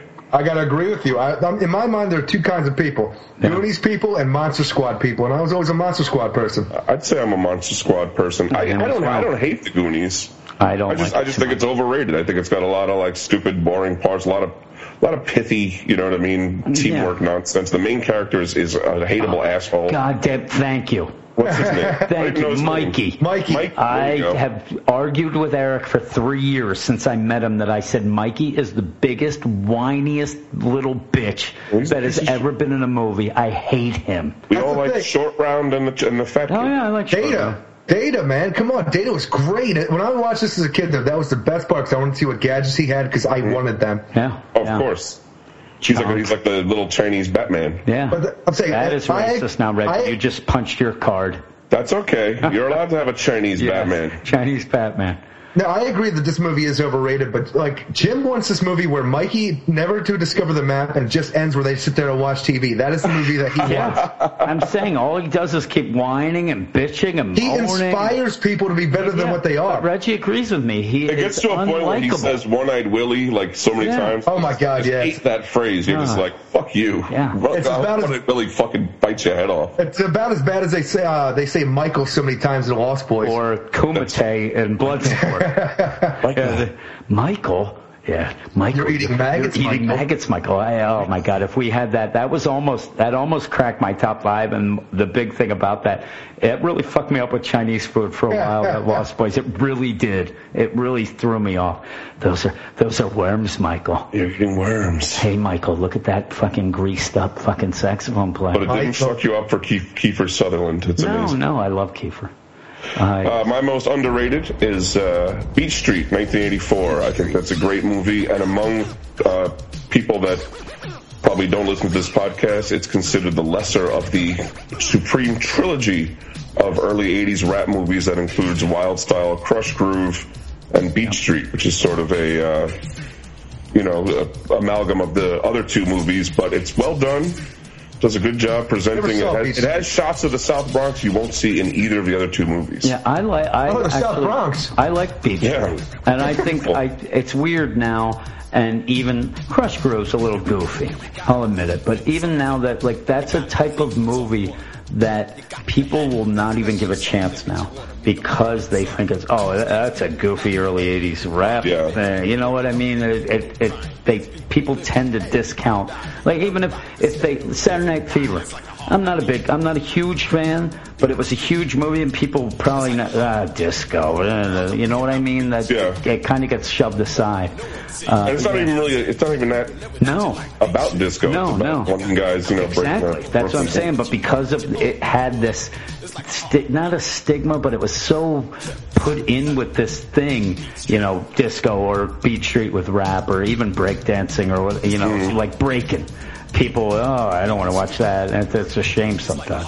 That is pretty much only about breaking. I know. I was going to say sometimes they're right, but But Beach Street, the king of the beat. I heard you rocking that beat from across the street. You should check it out. Boosh. All right, we're going to move on to number 2. Hey, wait. What? Let's take a break. Okay, we're going to take a quick break. It's intermission. Rise and stretch time. Time to refresh yourself and visit our snack bar. Got a yen for hot popcorn? Your favorite soft drinks are sparkling cold. The juicy Frank sizzling hot. There's delicious coffee, freshly brewed, and all kinds of ice cream and candy to tempt you. Showtime will be announced loud and clear to get you back to your car in time. So stretch your legs. Come to the snack bar now. Hey, Mom.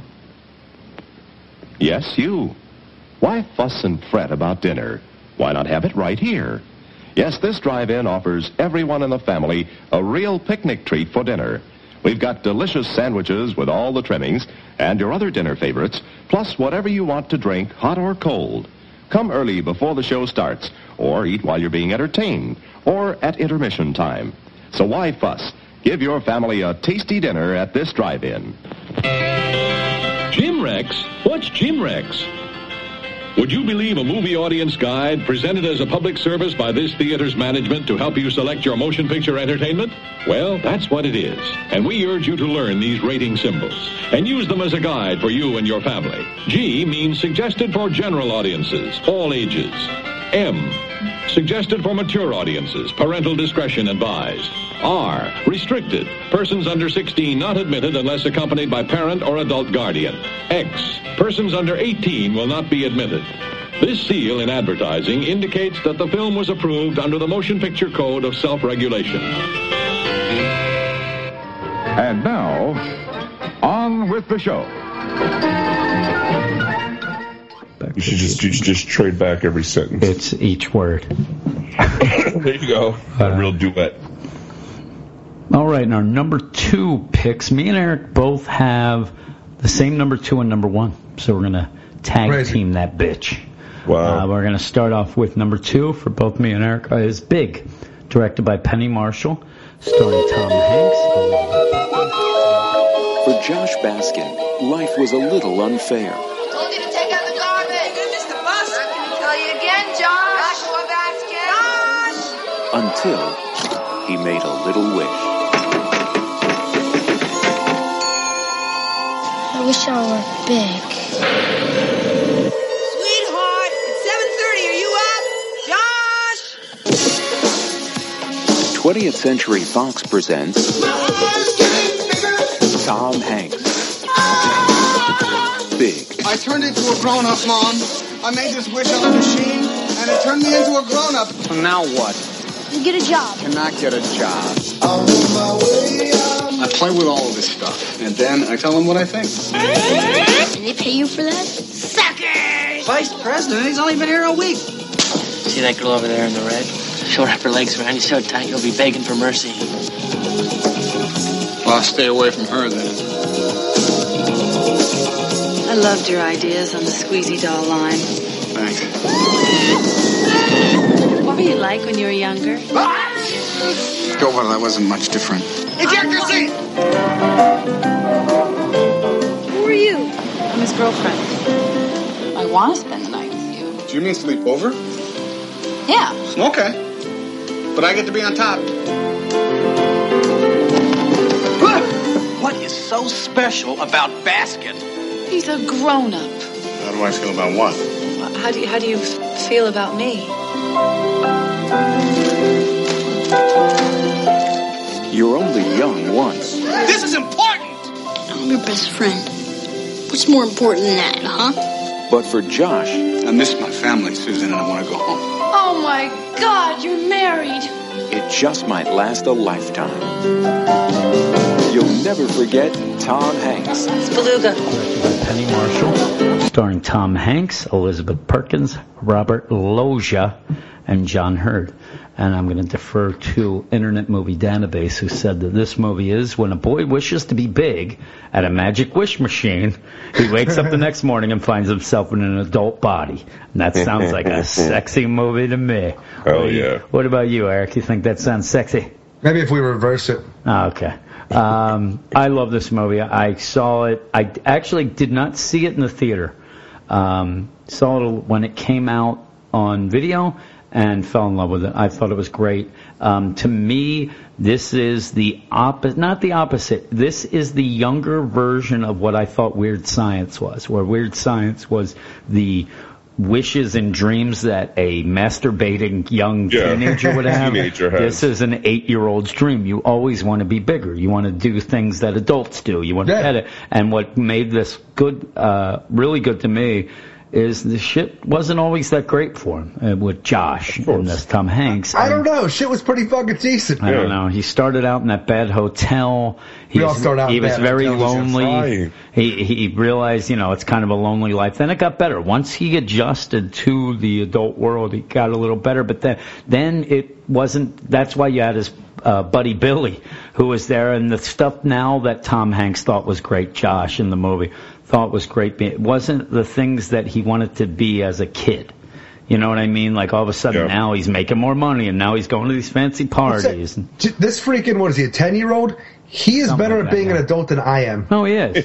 But yeah, but I'm saying all of a sudden then he missed out. He became Michael Jackson. He didn't have a childhood anymore. Next thing he's got Neverland Ranch going and inviting Macaulay Culkin over. But yeah, I really liked it. Me and Eric have a big problem. We'll talk that this Billy, where are his parents, Eric?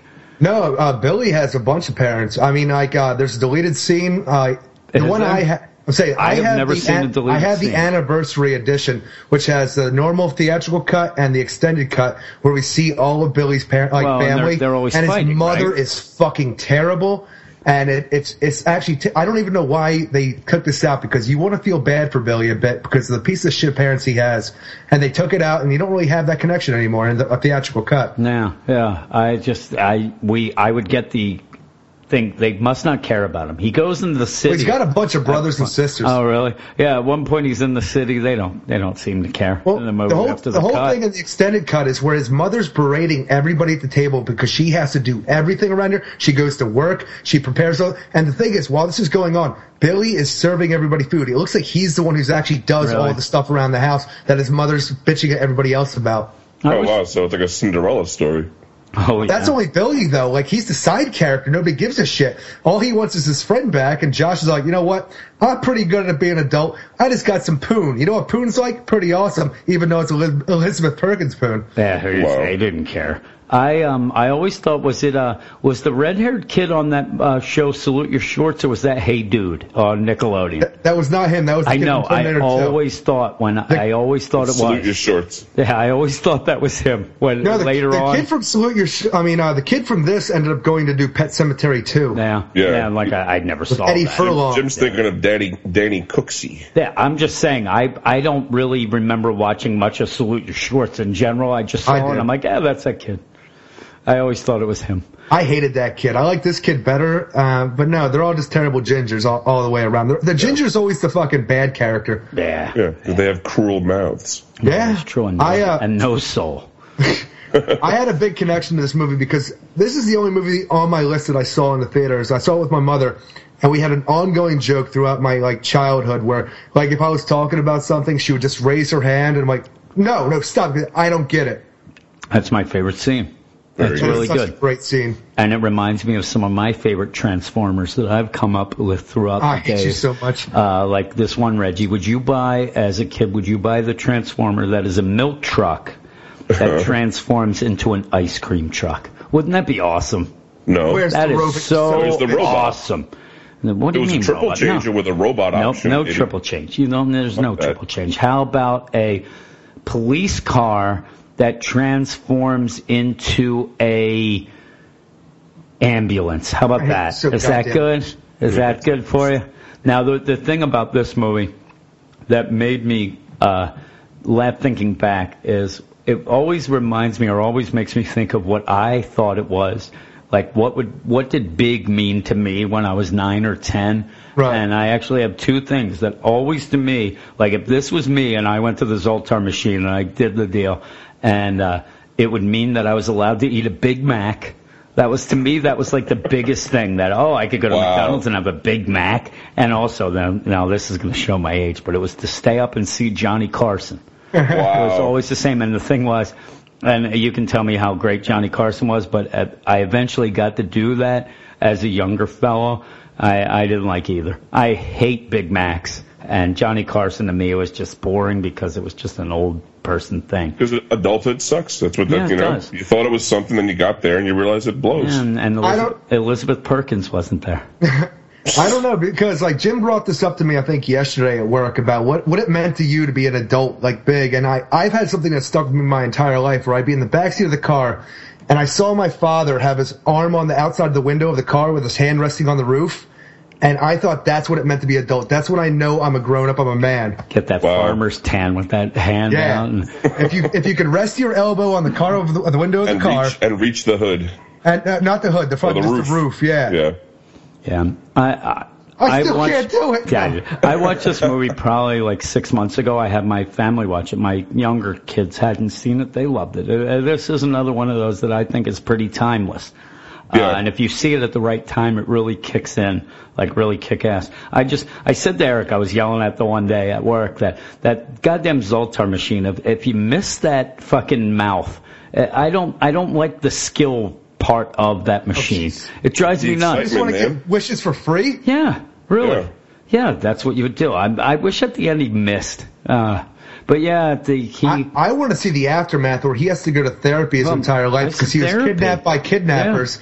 For months in his parents' mind. I want to know you what. You didn't see the sequel, Mazes and Monsters? Yes, shit went wrong for him. Oh my goodness, he took him with the wrong crowd playing Dungeons and Dragons. Yeah, you mean playing Mazes and Monsters? Yeah, Mazes and Monsters. Copyright. I really Elizabeth Perkins should have been arrested immediately, and especially because she's there when he gets in, he gets small again, and he's in those baggy fucking clothes. Yeah, but she doesn't fuck him then. Yeah, no, she fucked him before, though. It doesn't matter. He had the mind of a child, Reggie.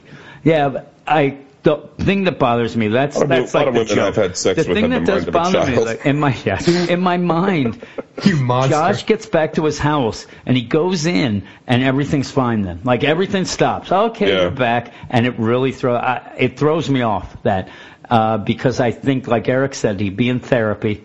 But also I think his mom would be in therapy. They'd want to know, where the fuck were you? Exactly. What is the lie he's going to say?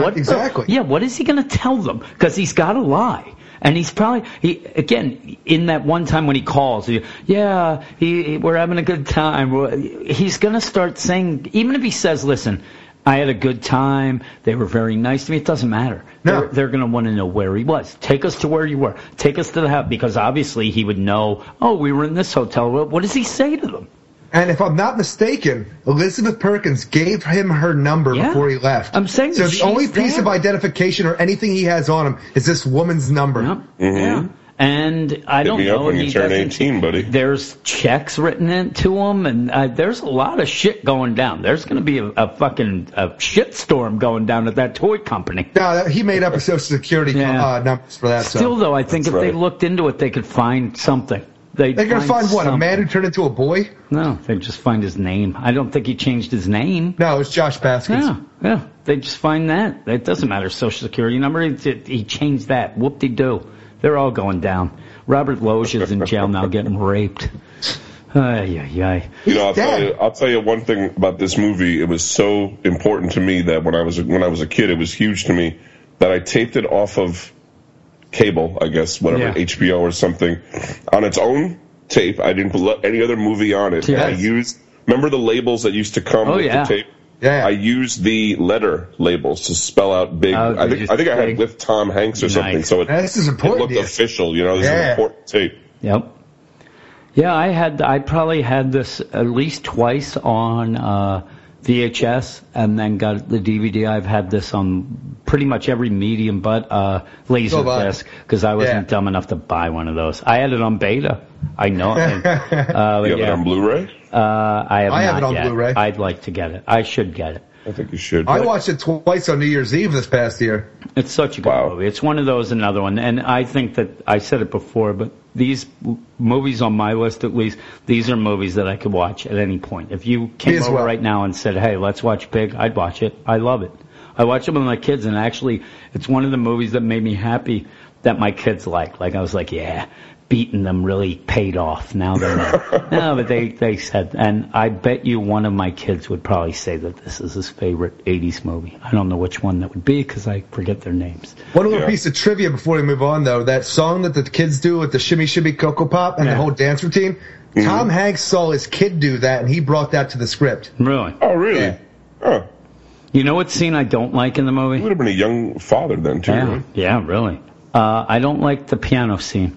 I really don't. The piano scene is the most iconic scene. But it was because everybody made such a big deal about it. I'm telling you what, back in that day, you'd have like Good Morning America in there. They had to bring it out, and everybody was, every show had to do that, and it drove me nuts. Every other kid in the universe wanted that, except I know. I did. He saw you wanted that big floor piano? I didn't want that. I still want Josh Baskin's job, though, just to sit there, play with toys, and tell other people what you like or don't like about it. Tell people you don't get it. Yeah, I want this job. I want to go work for Imaginext. Creative officer for Imaginext. And then I'll be John Hurd there. I'll tell you to go. Let's go play freaking what's it called? Fucking squash, fucking racquetball or whatever. Racquetball or whatever kill it was. You. I would actually slam you over the head with that fucking racket until you bled.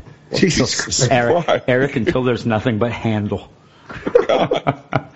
Because he was a dick. He showed him up. He was as bad as that guy with the fucking, when Luke says about the T-16s with Womp Rats. He's calling him out. I'm telling you, this guy's job is down the tubes because of this guy had shitty ideas. He was bringing the company down. Hey, I didn't see this company really coming down. It's just Josh maybe got a little ahead of the deal. No, they talked about the toy in the beginning. When Elizabeth Perkins came in, they're talking about how the freaking the sales were down on this toy that he pitched last time. One toy. One toy. It was their big toy. I had to have done something good. He messed with the bull. He got the horns. That's all. You know what I mean? Don't want none. Don't start none. You know? Right. John Hurt is such a good bad guy in this, though. I like John Hurt. It's great. Yeah. What's yours, Reggie? What's your number 2? My number 2 is Revenge of the Nerds from 1984, directed by Jeff Canu, starring Robert Carradine, who I didn't know until today is David Carradine's brother, and you can actually see the resemblance when you think about it. Yeah. Anthony Edwards, Ted McGinley, the real Ted McGinley. I love Bernie Casey, Curtis Booger Armstrong, Larry B. Scott as Lamar Luttrell, and Brian Tochi as Toshiro Takahashi. People forget John Goodman. Yeah, he's the coach of the football team. This is probably the most racist movie there's ever been. I know. That's why I had to add those two, because oh my God, it is so racist. Racism and homophobia. Yeah, that was the joke. Oh my God, when Lamar Luttrell with his limp-wristed throwing style. Oh God, he's the best javelin thrower. It's the best javelin thrower ever, and a hell of a rapper. Oh yes. Hands, everybody. Yeah, I do love this movie, but it's not my top 5. But yeah, it's funny too because I'd love to play this for my kids. It gets a little too sexy. It's really sexy. See, I looked this up. This was rated R. I saw this in the theater with my mother and my father and my brother. Really? I was sitting right next to my mother, and this was the first time I saw Bush. Yeah. The first time I saw anything close to vagina.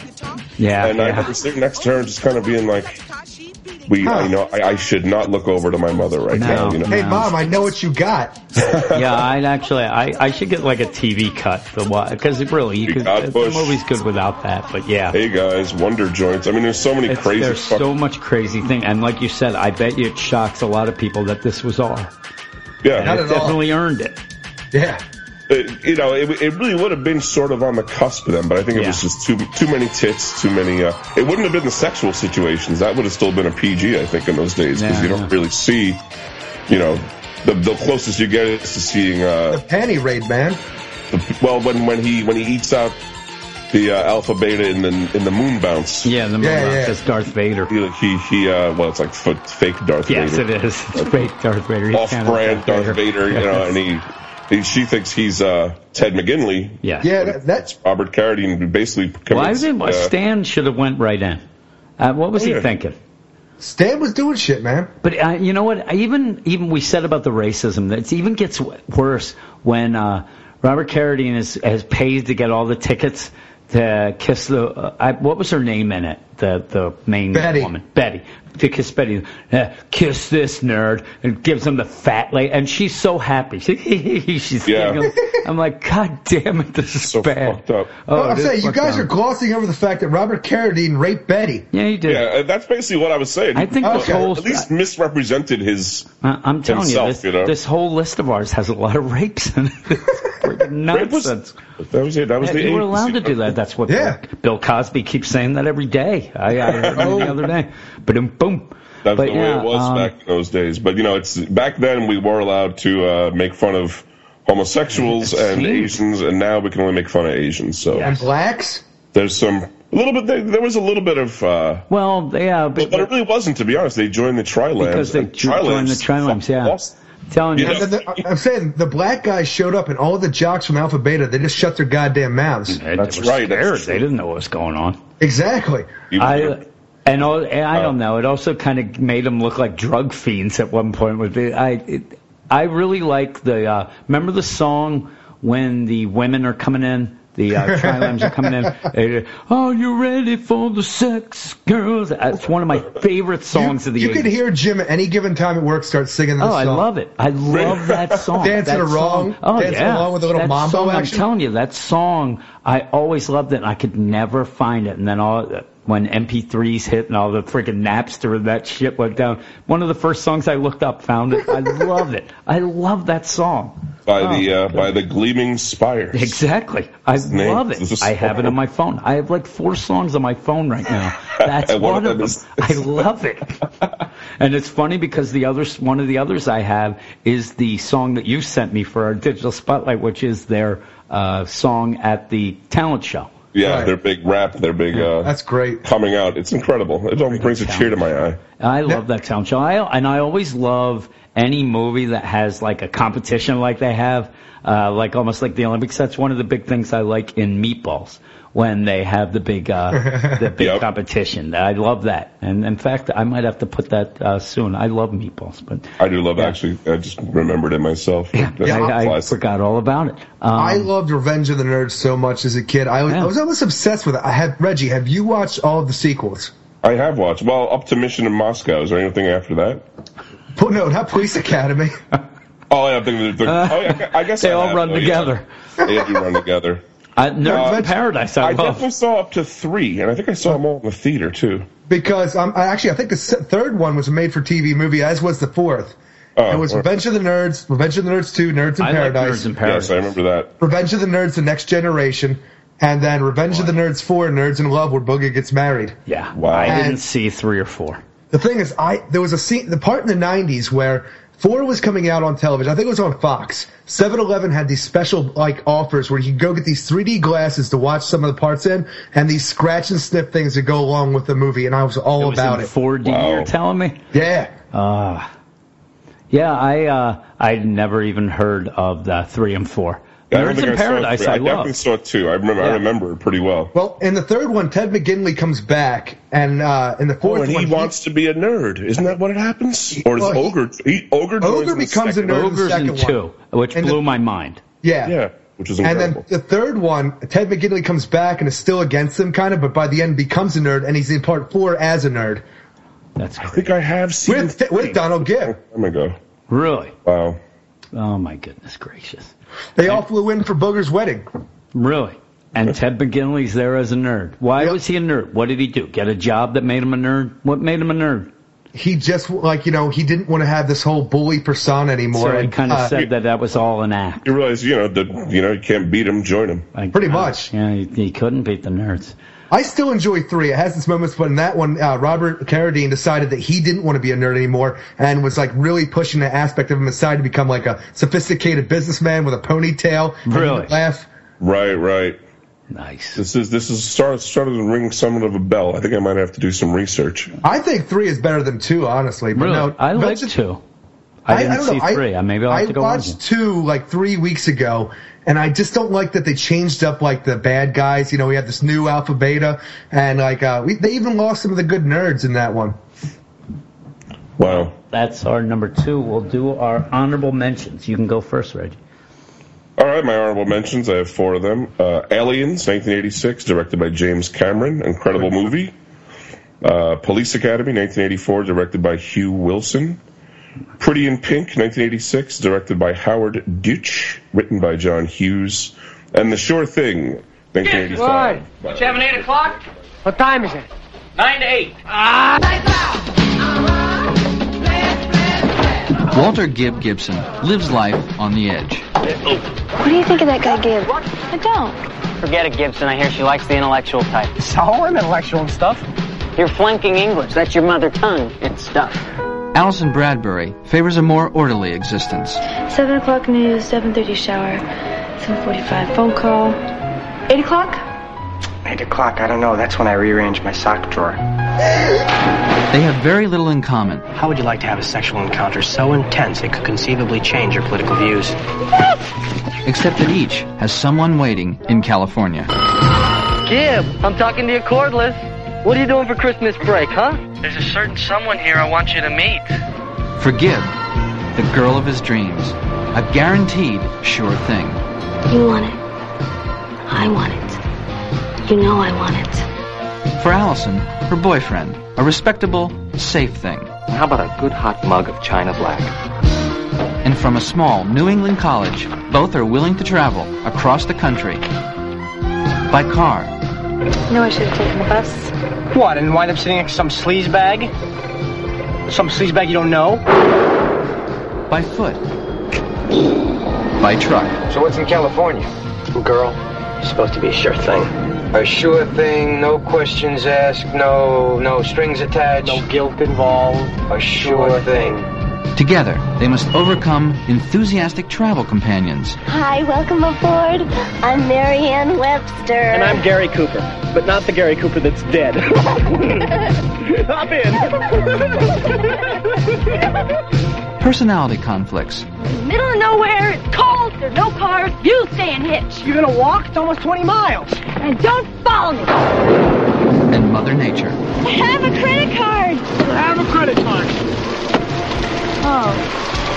My dad told me specifically I can only use it in case of an emergency. Well, maybe one will come up.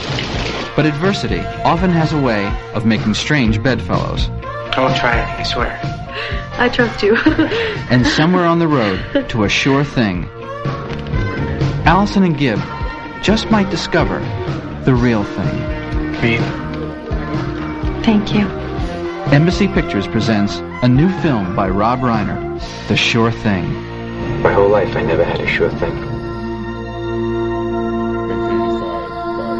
Directed by Rob Reiner, starring John Cusack, Anthony Edwards, and Daphne Zuniga. How about you, Eric? I got a bunch of them. I didn't put years to them. I didn't either. I just don't worry about it as well. But I just grabbed a few that I really enjoy that didn't make it on the list right off the top of my head. I didn't even look. But Karate Kid, Monster Squad, Big Trouble in Little China, Lost Boys, Gremlins, Labyrinth, and Evil Dead 2. Nice. Mine are, I have a bunch too, because once I heard you had more than 4 that we were supposed to, I went, no. We're like when you tell somebody, hey, we're only spending $5 on somebody, and then an asshole shows up with a fucking $50 gift.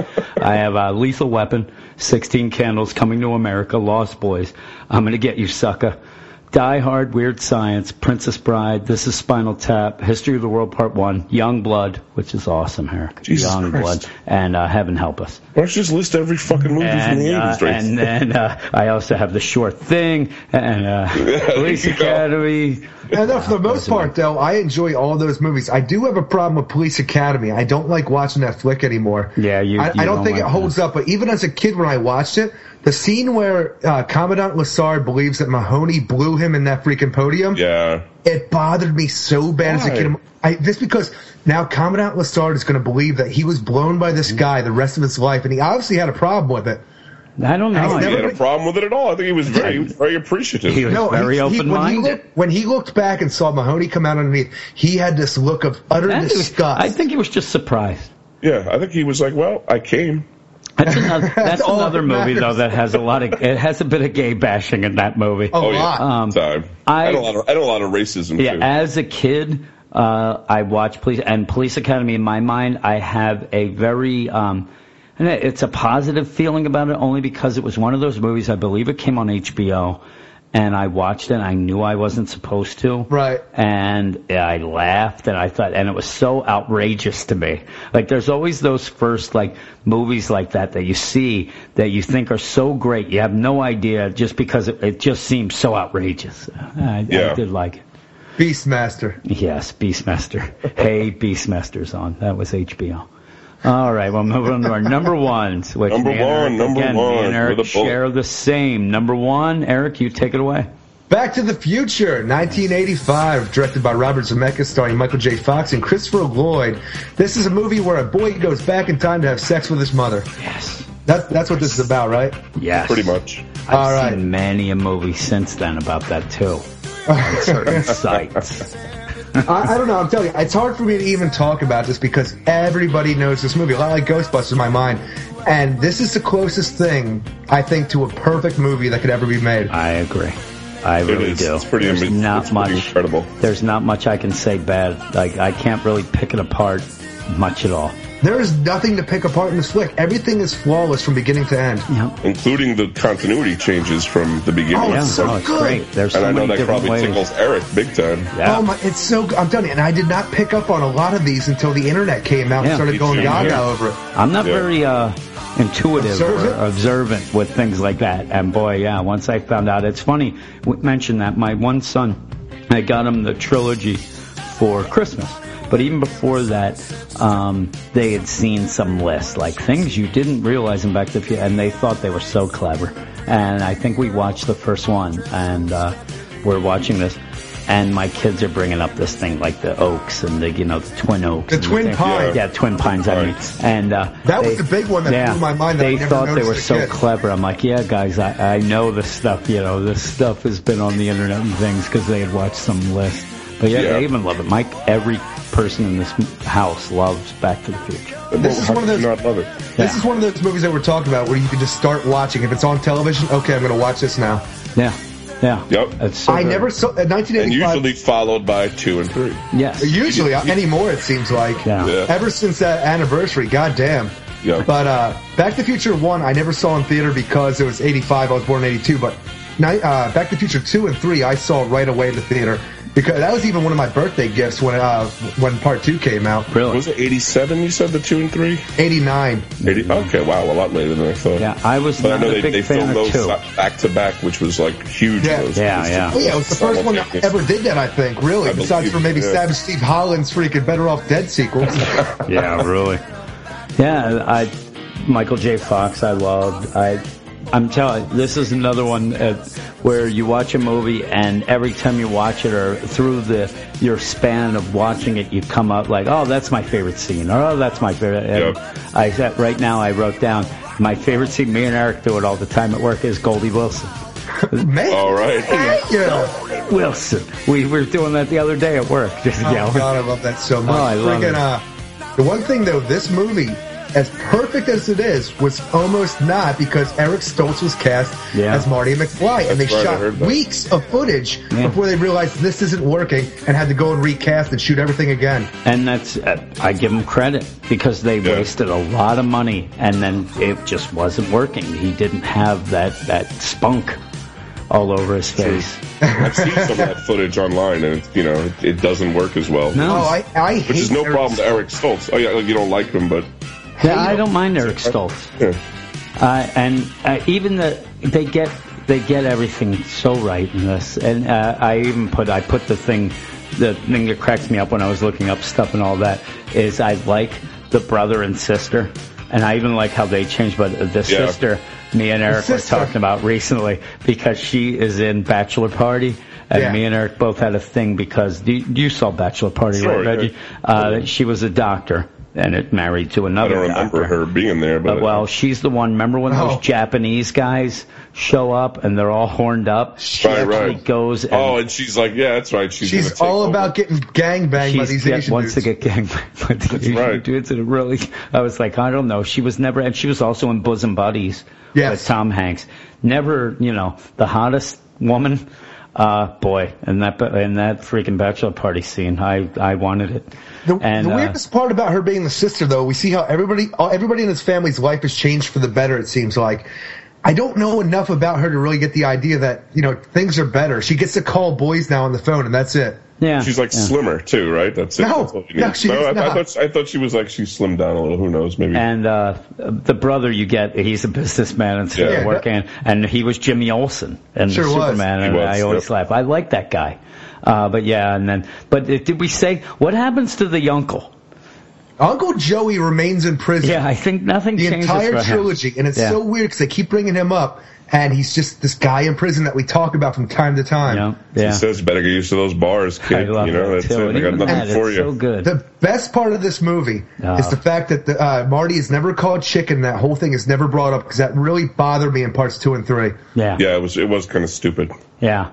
I said another thing I really like they get pretty clever things. I really like when they're watching the Honeymooners. Yeah. And he has already seen it. And he's like, and it goes, it's like one line after the other. Yeah, and he's like, what's a rerun? He's like, and then he even says he has 3 TVs? Nobody has. The mother's like, nobody has 3 TVs. And then he has the vest on, hey, how long are you in town?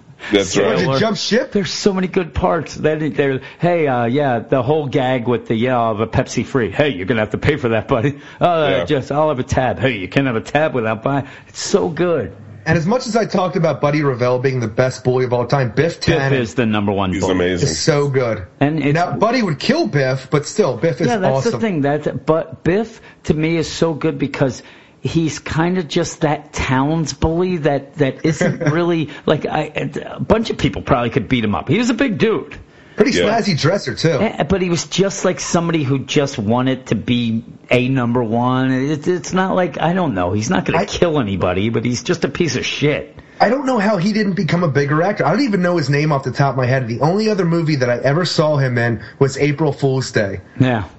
Well, now he does that stand-up comedy. And he had that. At first, he had a piece of paper, like a list, that if somebody came up to him and said, hey, you were Biff, I got a question for you, and he'd hand him the piece of paper, and it'd have all the questions that he had. And it's like, yes, Michael J. Fox is as nice as he seems. I didn't, Crispin Glover's a nice guy. I didn't really deal with him much. No, I didn't do this. No, it wasn't really horse manure. You know, shit like that. But he's also, if you go on YouTube, he does a stand-up, and he has a song about it now that's basically about all the questions that he was asked. And, yeah, he gets asked the ones you would think that he would get asked. I think the one he said the most is the one. It's either Michael J. Fox, is he really that nice, and also about that manure. Those are the two big things. What a weird thing. Is he really that nice? No. Yeah. He's a fucking shit And is brain. Crispin Glover like a weirdo? And he's like, I don't really know. I didn't hang out with him that much. Is Michael J. Fox a nice guy? I don't know, but he was shaking at me the whole time. Oh, you son of a bitch. Ooh. You know who else I really like in this? That guy with those 3D glasses on. 3D? Yeah. Casey Semenko. Casey Semenko. I actually, that look, I always liked it. So the minute I saw him, I'm like, that's a pretty fucking cool look. I don't know how great it would. It'd probably give me a headache. I want to walk around with those things. Eric has this headband. I'm going to have those fucking 3D glasses. One of the other boys, Billy Zane. Yeah, Billy Zane. It's so crazy. But yeah, everything. And then that other guy that didn't do as much. Yeah, that guy. I don't know that guy. One thing that movie did that a lot of people don't talk about is it brought skateboarding back. I was going to say, there was that. It was the renaissance of skateboarding after that was tremendous. Yeah. It wasn't the Z-Boys? No, it wasn't. It was not the Dogtown and the Z-Boys. Dogtown and the Z-Boys. not on this coast. I don't know. I'll even tie it into that revival of the 50s music that Brian Setzer was pushing on us all. I'm going to say it's from this movie, though. It was not. But even that, the whole thing with it, you know. The soundtrack was awesome, too. Yeah. And that's the power of love. Yeah. Even that and the having Huey in there with a little cameo. Even, it's so good. But yeah, well, everybody's seen it. I can't even say, you guys should go see it. But yeah, I'll tell you, if you have kids and they don't like 80s movies or older movies, they'll like this. It's so good. When they're about 8 years old and they accidentally burn like a hole in the living room rug, go easy on them. Yeah, go easy on them. Yeah. I'd like to say, if you haven't seen the movie, then welcome to America. Yes. And make sure you see it as soon as you get naturalized. Yes. Oh, Jesus, Reggie. What's your number one? I think we heard that movie before. My number one best movie of the 80s. Here we go. Is Fast Times at Ridgemont High. This came out nonsense. In 1982, directed by Amy Heckerling, starring Sean Penn, Jennifer Jason Leigh, Judge Reinhold, Phoebe Cates, Brian Backer, Robert Romanus, Ray Walston, Forrest Whitaker as Charles Jefferson, I love that. Eric Stoltz, Anthony Edwards, and Nicolas Cage as Stoner Buds. I mean, that's like three of the amazing actors as your Stoner Buds. Yep. Robert Romanus? Fuck that guy. You don't like Robert Romanus? No. Robert. That is the guy that played Damone, right? Yeah. Okay, just making sure I'm like. Yeah, I'm telling you, I'm not a huge fan. Not a huge fan of Damone. God, I hate him so fucking much. Well, me and Eric were talking about it. Before you even go, I did say to him, I don't know if you agree, it was a pretty realistic movie. This wasn't like everybody being great. Yeah. Because, there's a lot of pieces of shit. I remember teens kind of being like this. Yeah. A lot of them. And Mike Damone was a shit-talking sleazebag who got his comeuppance. So you gotta love that. That's like Bill Paxton in Aliens, you know? Yeah. Same kind of thing. But this movie was like my entire childhood up until I was about 11 or 12. I probably watched it on a weekly basis. I probably first saw the TV version, which has extra scenes because they have to cut out some of the nudity and cursing, so there's like another scene with Spicoli and Stoner Buds in the bathroom right after he calls Mr. Hand a dick is a scene I remember. Yeah. And I have seen that one, yeah. Yeah, it's just like a different lot of shows like that. So I had the TV cut on a tape, and I had the movie at one point. I guess I must have taped it off cable. Nice. And my brother, I mean, really, it was my brother forced this movie in the beginning, and then it just became part of my ritual to watch this movie constantly. And that's it. And today, I like to say, I'm just a Spicoli. You are a Spicoli. So, I'm so laid back and cool. Nice. Did you ever watch the TV show? Yes, I did. That came out right around the same time as the Ferris Bueller one, right? Yes. And, do you remember who played Damone in the TV show? No. That would be one Patrick Dempsey.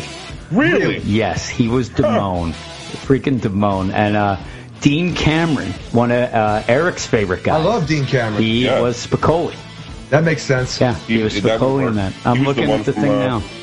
Summer School. From Summer School, and you're from the show we were talking about. The show you They like. came from outer space. They came from outer space, yeah.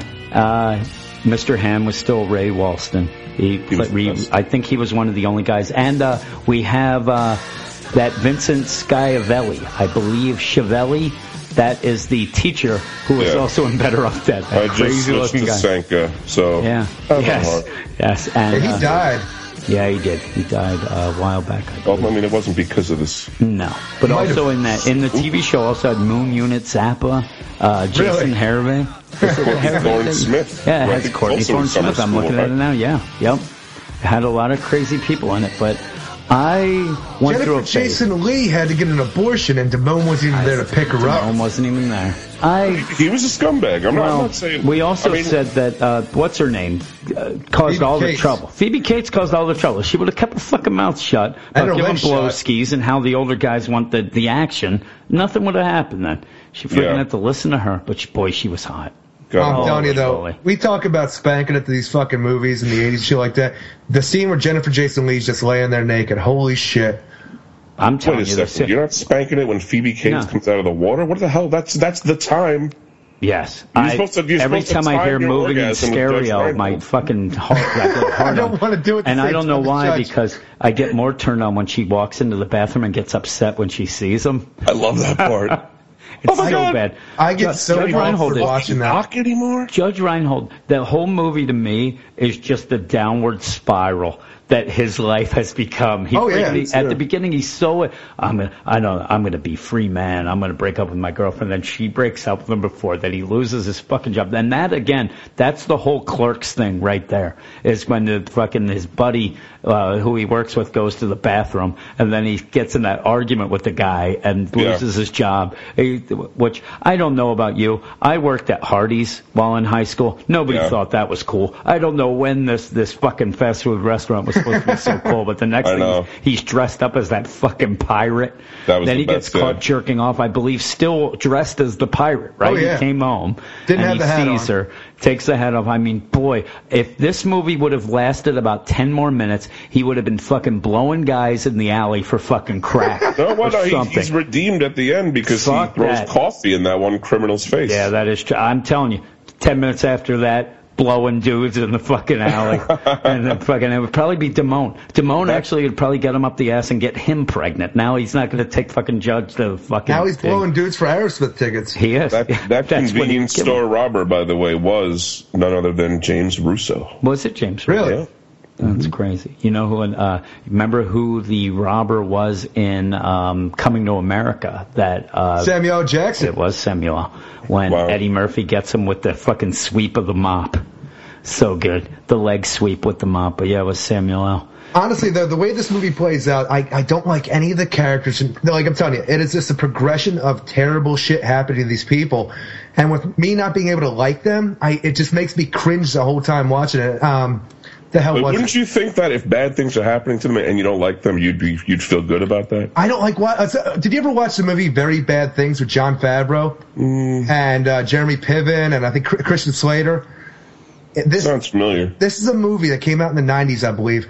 I can never watch again because how utterly empty I felt by the end of it. And Fast Times does almost the same thing to me. Yeah. Well, I haven't read the book. I remember. That's how much. Really? Yeah, I liked it at first. I've grown not to like it as much. Spicoli was everywhere. He was such a good hit. And I like Spicoli. I like the whole thing the best scene is when he's dreaming of winning that surfing tournament. That's so good. Me and Mick are going to jam with the stuff. Where'd you get that jacket? Hey, dude, let's party. Everybody was going on. And again, we said earlier that it seems like a 70s movie, but Spicoli is definitely right in there with the 80s. He's such an 80s icon. It's funny that he went on to become... I've never heard him talk about Spicoli. Have you? No. Yeah, I think he got way past that. And I don't even like Sean Penn. That's the thing. I don't like him as an actor or a person. Like, for some reason, whenever I see him now, it's all Mystic River where I feel dead inside by the end of the movie. I like Sean Penn. I liked him in Taps, which I should have probably put as one of my 800 honorable mentions because I love that movie. I like him in Where No Angels, I remember. Yeah, I even Bad Boys I loved with him. And, there's a lot of... With Martin Lawrence? No, not that. No. That Bad Boys is freaking... If you want to see a miserable movie, go see Bad Boys. Freaking everybody's... I think Ali Sheedy's his sister. That movie's hilarious. Fucking Will Smith is on point. Yeah, no, Ali Sheedy gets raped. Oh, raped. You got to take it back to rape. It's kind of funny, though, I guess. Oh, is it? Funny rape. Yeah, Amy Heckerling, she's huge, and she didn't. Her other really big movie was Clueless, and it's so much. It's weird because again, that's such an iconic '90s movie that she kind of jumped the thing. She also did like Look Who's Talking.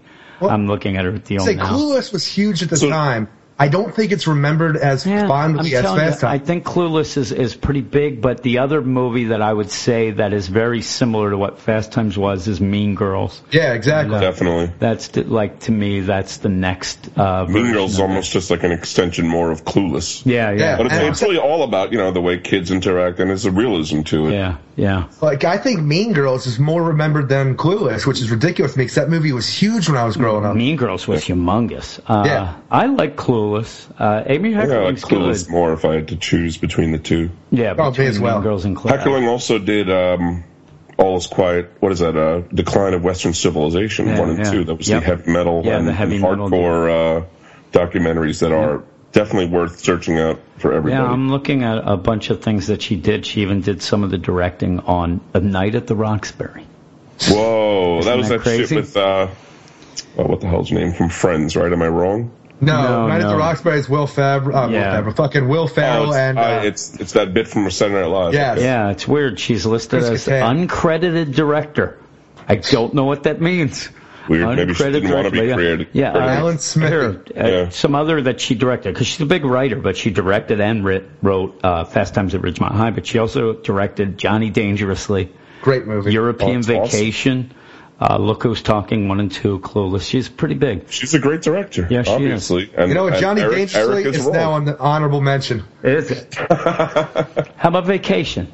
I'll Vacation that too. Yeah. Vacation almost ended up in my most overrated. Though I love that. I like it. It's just, actually, you know what? If I really had to be held down to my second most overrated, and people get mad at me about this, I think it's Caddyshack. I have to agree with you. It really was such a big thing, and I really never was that into it. There's certain scenes I like Rodney and all that, but overall I think that's pretty. Pretty much all the Bill Murray scenes are great, but a lot of it just drags. It just goes on and on and on. I was more of a Rodney Dangerfield guy. Like, for his scenes, fucking hilarious. They're hilarious. But basically it was, hey, Rodney, we need you in this movie. Do your routine. When he's eating, and he just gets up and, hey, I never saw a dead guy smoke. It's everything from his routine, but it was hilarious. Back to School as well. Oh, yeah. Oh, boy. I should have stick with what works. I'm putting Back to School on my list. Yeah, Back to School. I love that movie. Oh, my goodness gracious. If I would have thought that might have even made my top 5. God damn it, let's start over. Because I love that movie so much. Such a good flick. I love it too. Others almost made my list. Rocky IV almost made my list. Mannequin's an honorable mention. Mannequin can go there. Oh, God, I love that shit. Yeah. Oh, God. Weekend at Bernie's too. Yeah. Yep. Well, it sounds like we have enough material for another podcast. Yep, that is really, we can have the second round. That's a wrap. Yes, but that is it for tonight. Hope you liked it again. And that's it. Say good night. Go watch 80s movies. Yeah, 80s movies, Ron. Good night, bros. Man. See ya.